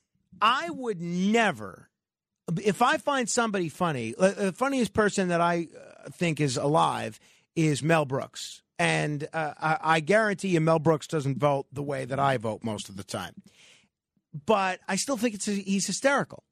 And I would never decide, oh, well, because I don't like his political comments, I'm not going to find him funny. No, I can't do that. But you know what? It's your money. You don't have to pay for HBO if you don't want to. It's your decision as a viewer, as a listener. I would just enjoy the humor, right? I mean, why? I don't understand why people need to make everything political. Now, sometimes it becomes very difficult if, like, Robert De Niro is the best example. It's not just that he disagreed with people that voted for Trump. He went out of his way to curse at Trump. I mean, sometimes it's difficult to put yourself in and get lost in him as a character. I get that. But with Larry David, I think the show is just still hysterical. 800-848-9222. Harvey is in New Jersey. Hello, Harvey. Yes, good evening, Frank. I was calling in regard to what you said about Jerry Grote or Dick Grote, and obviously someone just prized you with that, so that's all I wanted to talk to you about, but I appreciate you getting to me and enjoy your show very, very much. Thank you, Harvey. I appreciate that. Yeah, that one I can't blame on Kenneth because I looked that up before I saw that you were calling about Dick Grote, not Jerry Grote. 800-848-9222. Dave is in the Bronx. Hello, Dave. Yes, good morning, Frank. Morning. Two things about Seinfeld. I didn't like the show initially and skipped most of the first season because I wasn't a fan of those stand-up bits that started and ended the show. I rediscovered the show later and grew to really like it. But the series finale, I absolutely did not like. I didn't laugh the entire time.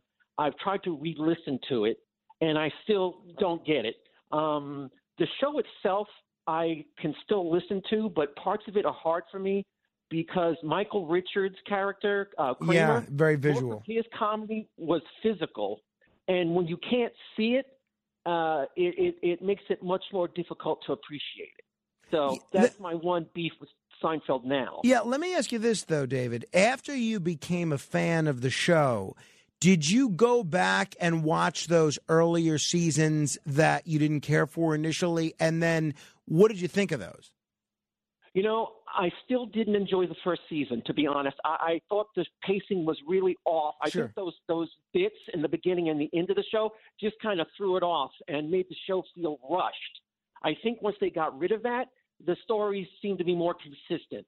But, Seinfeld grew up in Massapequa, where I grew up, so I think I had an understanding of the show that, unfortunately, a lot of African-Americans apparently didn't watch that show. Well, yeah, there were no black people on that show. I mean, you had Mr. Wilhelm and the Exterminator. That was about it in terms of black people on that show. Yeah, that's been a criticism of that show for a long time. And also with Friends, which is another show which I never was able to understand or appreciate. I never enjoyed Friends, and I never understood why it was so popular. Yeah, well, and thank you, David. I liked Friends when it was on, but I had just the opposite situation with Friends. Now, once Seinfeld went off the air, I really had no reason to watch NBC on Thursday nights. I mean, NBC on Thursday nights was Friends at 8. It was Seinfeld at 9. Whatever would be on between Friends and Seinfeld, you'd have to watch. Sometimes Mad it was About Suddenly You. Susan. Sometimes it was Mad About You. Sometimes it was The Single Guy. For a brief time, it was Frasier. And whatever they'd put on in that slot, you'd have to watch. Sometimes it was Caroline in the City. Then you watch Seinfeld at 9, and then at 10 o'clock, you have ER, and then whatever was on between Seinfeld and ER, you had to watch. So, on a typical Thursday night, you would see, say, Friends, The Single Guy, Seinfeld, Mad About You, or Caroline in the City, and then ER. You had to stick with that, and that was the thing. But after Seinfeld was off, I thought, all right, do I really want to watch Friends still? And a lot of people did. It was not for me. My wife still loves that show. She watches it all the time now. And she'll put it on sometimes. And there are moments that I find it amusing. But I find the humor so superior in both Seinfeld and Curb Your Enthusiasm. 800-848-9222. Marie is in Flanders. Hello, Marie. Hi, everybody. Good morning. Good morning. I've met Aida Turturro a few times in Montauk. I just wanted to share with you, she's really not heavy anymore. And Well, that's great. Hey, I mean, I'm glad she's doing well. But in that episode, she clearly was a bit heavy set. Thank you, Marie. Rocco is in Saratoga. Hello, Rocco. Hello, Frank. Just wanted to say, great show. It's so good. I'm going to listen to it again on podcast. I just have to. That's wonderful. Yeah. That's wonderful. You are a strong candidate for Listener of the Week. Nah, come on. I'm new to this. This is the first. Yesterday was the first show I ever heard. But anyway, by the way, I have 3 quick comments, Frank. Number one, kudos to you and your producers. Your radio show is great. The producers are doing a great job with you. But comment number 1, Seinfeld. I was one of those guys, saw the original episode. I didn't get it. I said that was a weak close. Now I love it. I understand it. I don't know. I missed something the first time around. Now I understand it really well. The best show ever. I still watch all the reruns on it, and it still holds up. It's that relevant. It's that fresh. It's that good. Never listen to or watch Curb Your Enthusiasm. Now after this, I'm going to watch all the episodes and see if you're right on that, Frank. Number 2, let me hit the thing about the no How can phones we only in the be up to Bethlehem number School 2? District. They're up by us over here. You know, we're I feel like we're up to Saratoga, number they're 8 in at Albany, least. so we get all the news. Kudos to that administration for taking that action. Frank, I'm not with you there on the fact that kids need the phone there. The teachers have phones. Everyone else but the kids. A small kid with the cell phone, and there's a gunner in the halls or something. He's going to call his mom. He might hear the kid and say, "Hey, I hear a voice over there." Let me turn So and shoot Rocco, in that a lot of direction. people may not know what you're talking about because they're listening around the country. If people aren't familiar with what Rocco's talking about, it's about one of the local commentaries that I made while at the top of the hour. So if you want to know what we're talking about and you're listening to the show on podcast, you got to subscribe to Frank Morano Interviews and More, and you'll get to hear those local podcasts. Thanks for the nice words, Rocco. Appreciate that. All right, 800-848-9222. Hey, let me mention, yesterday was a pretty noteworthy day. There was a fella that my buddy Obi alerted me to by the name of Jack Ryan. And he lives in Dobbs Ferry, and he turned 91 years old yesterday. And he's a Korean veteran, Korean War veteran. And apparently the guy still goes nonstop. He has the kind of energy that puts us all to shame. He reads the New York Post every day. I mean, I hope he's listening to this radio station every day. And he still travels. And he's going to be back in Vermont this summer, where the house he was born in still stands. And so last month, at the age of 90, he made a 6-hour ride to a wedding for one of his 9 grandchildren. And I'll be honest, I'm sure I'll be attached to my grandchildren if I'm lucky enough to have some. When I'm 90, you're coming to me. I'm not making any 6-hour trips to anywhere. And so after a 6-hour drive to Virginia, he goes to the rehearsal dinner. The next day, he was back out with the family. Wedding was during the day. The reception was at night.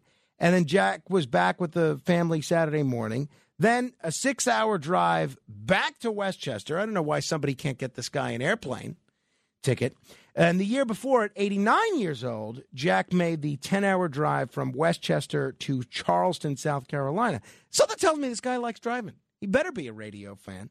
Then he joined my friend Obi and their folks for dinner, where he stayed so late he closed down the restaurant. So happy birthday to Jack Ryan, and it sounds like your energy puts us all to shame.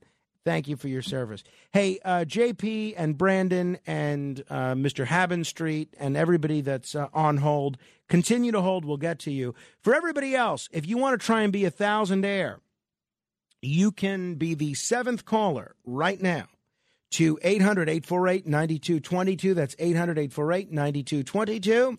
And if you are that 7th caller, you can answer 10 trivia questions in 60 seconds. Answer all 10 correctly, and you will be given $1,000.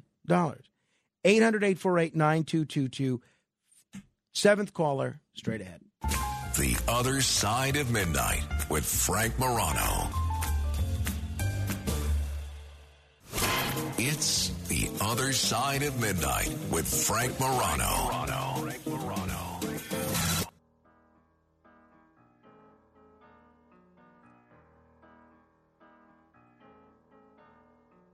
When you're alone and life is making you lonely, you can always go downtown. When you've got worries, all the noise and the hurry seems to help, I know.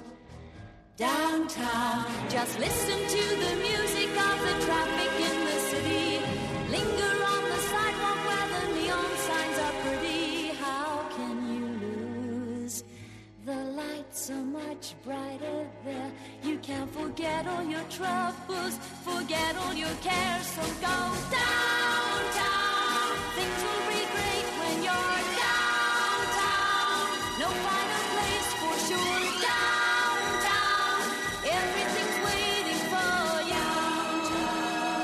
you. You know, obviously, this reminds me of the Seinfeld episode with George having to work on the project. And it was Mr. Wilhelm who tells him that's where you need to go downtown. And it reminds me that I just said Mr. Wilhelm was black. It was not Mr. Wilhelm. It was Mr. Morgan that was black. That was the black character on Seinfeld who was very good, as was Jackie Childs, who was also black. So you had a couple of black characters. I don't know how the show took place in New York, and they only found 3 black characters the entire series, but I guess there are certain neighborhoods that have different racial breakdowns than others. All right. Without further ado, it is time for... The Other Side of Midnight presents... It's the $1,000 Minute. Answer 10 questions correctly in 1 minute, and you could win $1,000. Here's your host, Frank Morano. Let's say hello to Jerry. Hello there, Jerry. Hi, Frank. How you doing? I'm well, Jerry. Jerry, you familiar with this portion of the program? Yeah. Great. So you know what to do, right? Yeah, answer questions correctly. There you go. Let's get started. How many letters are in the word dog? 3. Who is Washington, D.C. named after? George Washington. What cable network hosted a Trump town hall meeting last week? CNN. What film won Best Picture at the most recent Oscars? Oh, God. I don't watch movies anymore. There's Asian people in it, if that helps. I have no idea. All right. It turns me off. It was Everything, Everywhere, All at Once. You made it up to question 4, Jerry. I'm going to put you on hold. Give Kenneth your information. We're going to send you a consolation prize. So sorry you didn't win, but yeah, you gotta know, at least one pop cultural question. Everything, Everywhere, All at Once, which I enjoyed. My wife thought it was a little silly, but I am into the multiverse and that whole thing. I thought it was quite good. All right, 800-848-9222. JP in Brooklyn has been holding. Hello, JP. How you doing there, Frank? I got a funny story to tell you about Larry David. Mm-hmm. I was at the Taj Mahal, which is now the Hard Rock Cafe. They have a Chinese restaurant there called Dynasty at the time. And I was sitting there eating, and Larry Davidson came in with his wife to eat, and I was with my buddy. And my buddy dared me to go up to Larry and say something to him. I just happened that weekend, the weekend before, they had an episode on Curb about Larry didn't want to give the maitre d' a tip when he came into the restaurant because he just didn't want to do it. You know, when you come in, you tip the guy and he gives you a table right away. For some reason, he got in his head. He just didn't want to do it. So he ended up not wanting to do it, and he couldn't get a table. So I went up to to Larry David and his wife when they're at the table because my friend dared me. And I went up to him and I said, I grabbed his hand, I shook his hand, I said, hey, Larry, I'm a big fan. I said, he says, oh, good. He says, but just make sure that you leave the waitress a tip. And he got hysterical. Oh, that's pretty clever. That's pretty clever on your part. He got hysterical about it. It was really funny. When I went back to the table, my friend was hysterical too. The dare that he thought was going to worked. But it was just funny that episode played that weekend before about him not wanting to tip the maitre d'. Well, that's cool, JP. I'm glad. I just wanted to say one thing real quick. Last night I listened to you very late, and when what's-his-name said to you about Curtis Sewell, where you said, who? Who's that? I don't know who that is. I got hysterical because I love that, because I hate when he beats up on you. I just wanted to say that to you, and it was funny last night when the guest mentioned. You know what I'm talking about, right? Yep. You had on last night. Yep. You mentioned Curtis Sewell, and you said, who? You know. All right, JP. Thank you very much. I appreciate that. All right. It's funny that he saw Larry David in Atlantic City at the Trump Taj Mahal, now the Hard Rock, because there is, a movie that was written and directed by Larry David, which I enjoyed. It was not a big hit, but it's called Sour Grapes, and a big portion of it is actually filmed in Atlantic City. And one of the other stars, one of the stars of that film is Craig Bierko, who was in Boston Legal with William Shatner. See, those are the 6 degrees of Shatner there. Boom. 800-848-9222. Hey, let me mention this before we run out of time. A couple of people have been asking me about this lawsuit involving Rudy Giuliani by this woman, Noelle Dunphy, who's accusing him of violating labor and sexual harassment law and laws against sexual assault. Well, I've read a lot of it. First of all, I can't be objective for 3 reasons, really. One, I am a great admirer of Rudy Giuliani's record in public service, his record as mayor specifically, and I hold him in high regard as a personality. 2, since the last 3 years that I've been working here, he's been kind enough to appear on the show from time to time.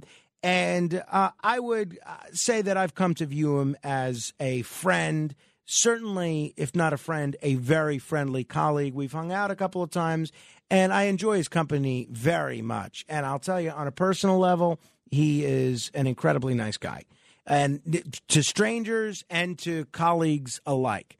And I've seen him be very generous with his time and willing to take pictures with anybody that wants. And I have not seen any evidence of this kind of boorish behavior that's described in this lawsuit. So now that being said, I have no idea if any of the claims in this are true. What it reads to me as, and this is the other reason that I really can't be objective when it comes to this Giuliani lawsuit, is I am so skeptical of, and I hate to say this because there are so many women who have been sexually harassed or sexually assaulted over the years. But I am so jaded by what I have seen in terms of frivolous sexual harassment lawsuits over the years. And I have seen so many instances of either consensual or inconsequential conduct being brought up as sexual harassment. So I view all these lawsuits a bit skeptically in the Me Too era. But I read a lot of the coverage of what Miss Dunphy is alleging. Some of it sounds like it could be pretty practical. But the whole basis for her employment arrangement with Rudy Giuliani is Rudy apparently told her, I'm going to get you $1 million. I'm going to pay you $1 million. But it's going to be deferred. Because my crazy ex-wife I have to give her all my money. Now, would you ever work for someone that tells you, hey, I'm going to pay you $1 million. Not now, but in the future. One day, after my divorce is settled. I mean, come on. I don't know anything about this woman, but if that's true, and I have no idea if it is, I think she's a couple aces short of a full deck.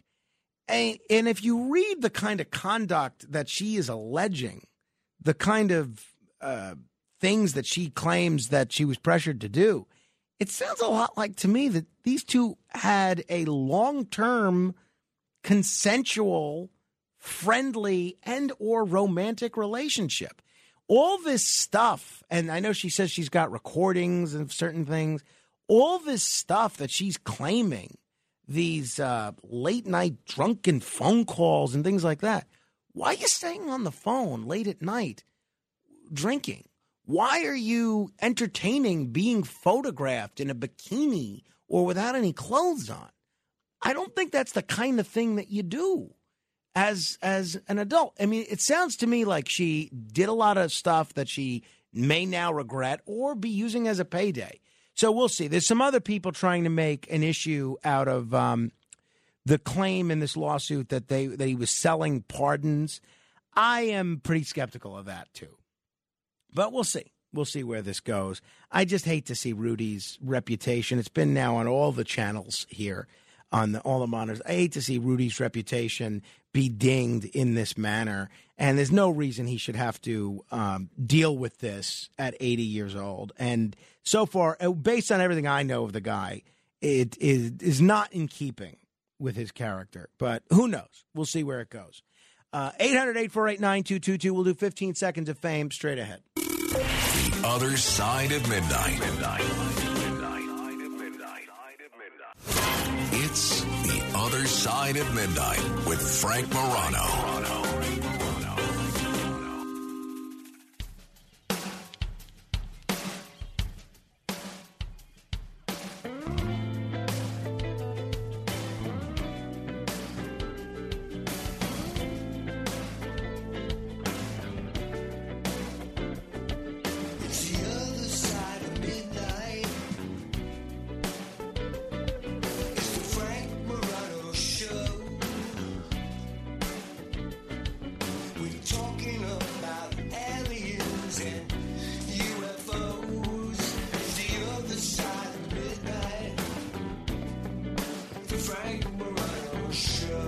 This is indeed The Other Side of Midnight, but now we turn the airwaves over to you. For 15 whole seconds, you get to say whatever you like at 800-848-9222. Start dialing right now, 1-800-848-9222. Just be pithy if you wish to opine as part of The Other Side of Midnight. This is 15 Seconds of Fame. Ray! Russell, you talk tough behind your phone. I could see you cowering in the corner if that guy Neely was acting up in the train station. You'd be shaking in your boots. Rusty. Yeah, Sid should have been a lawyer.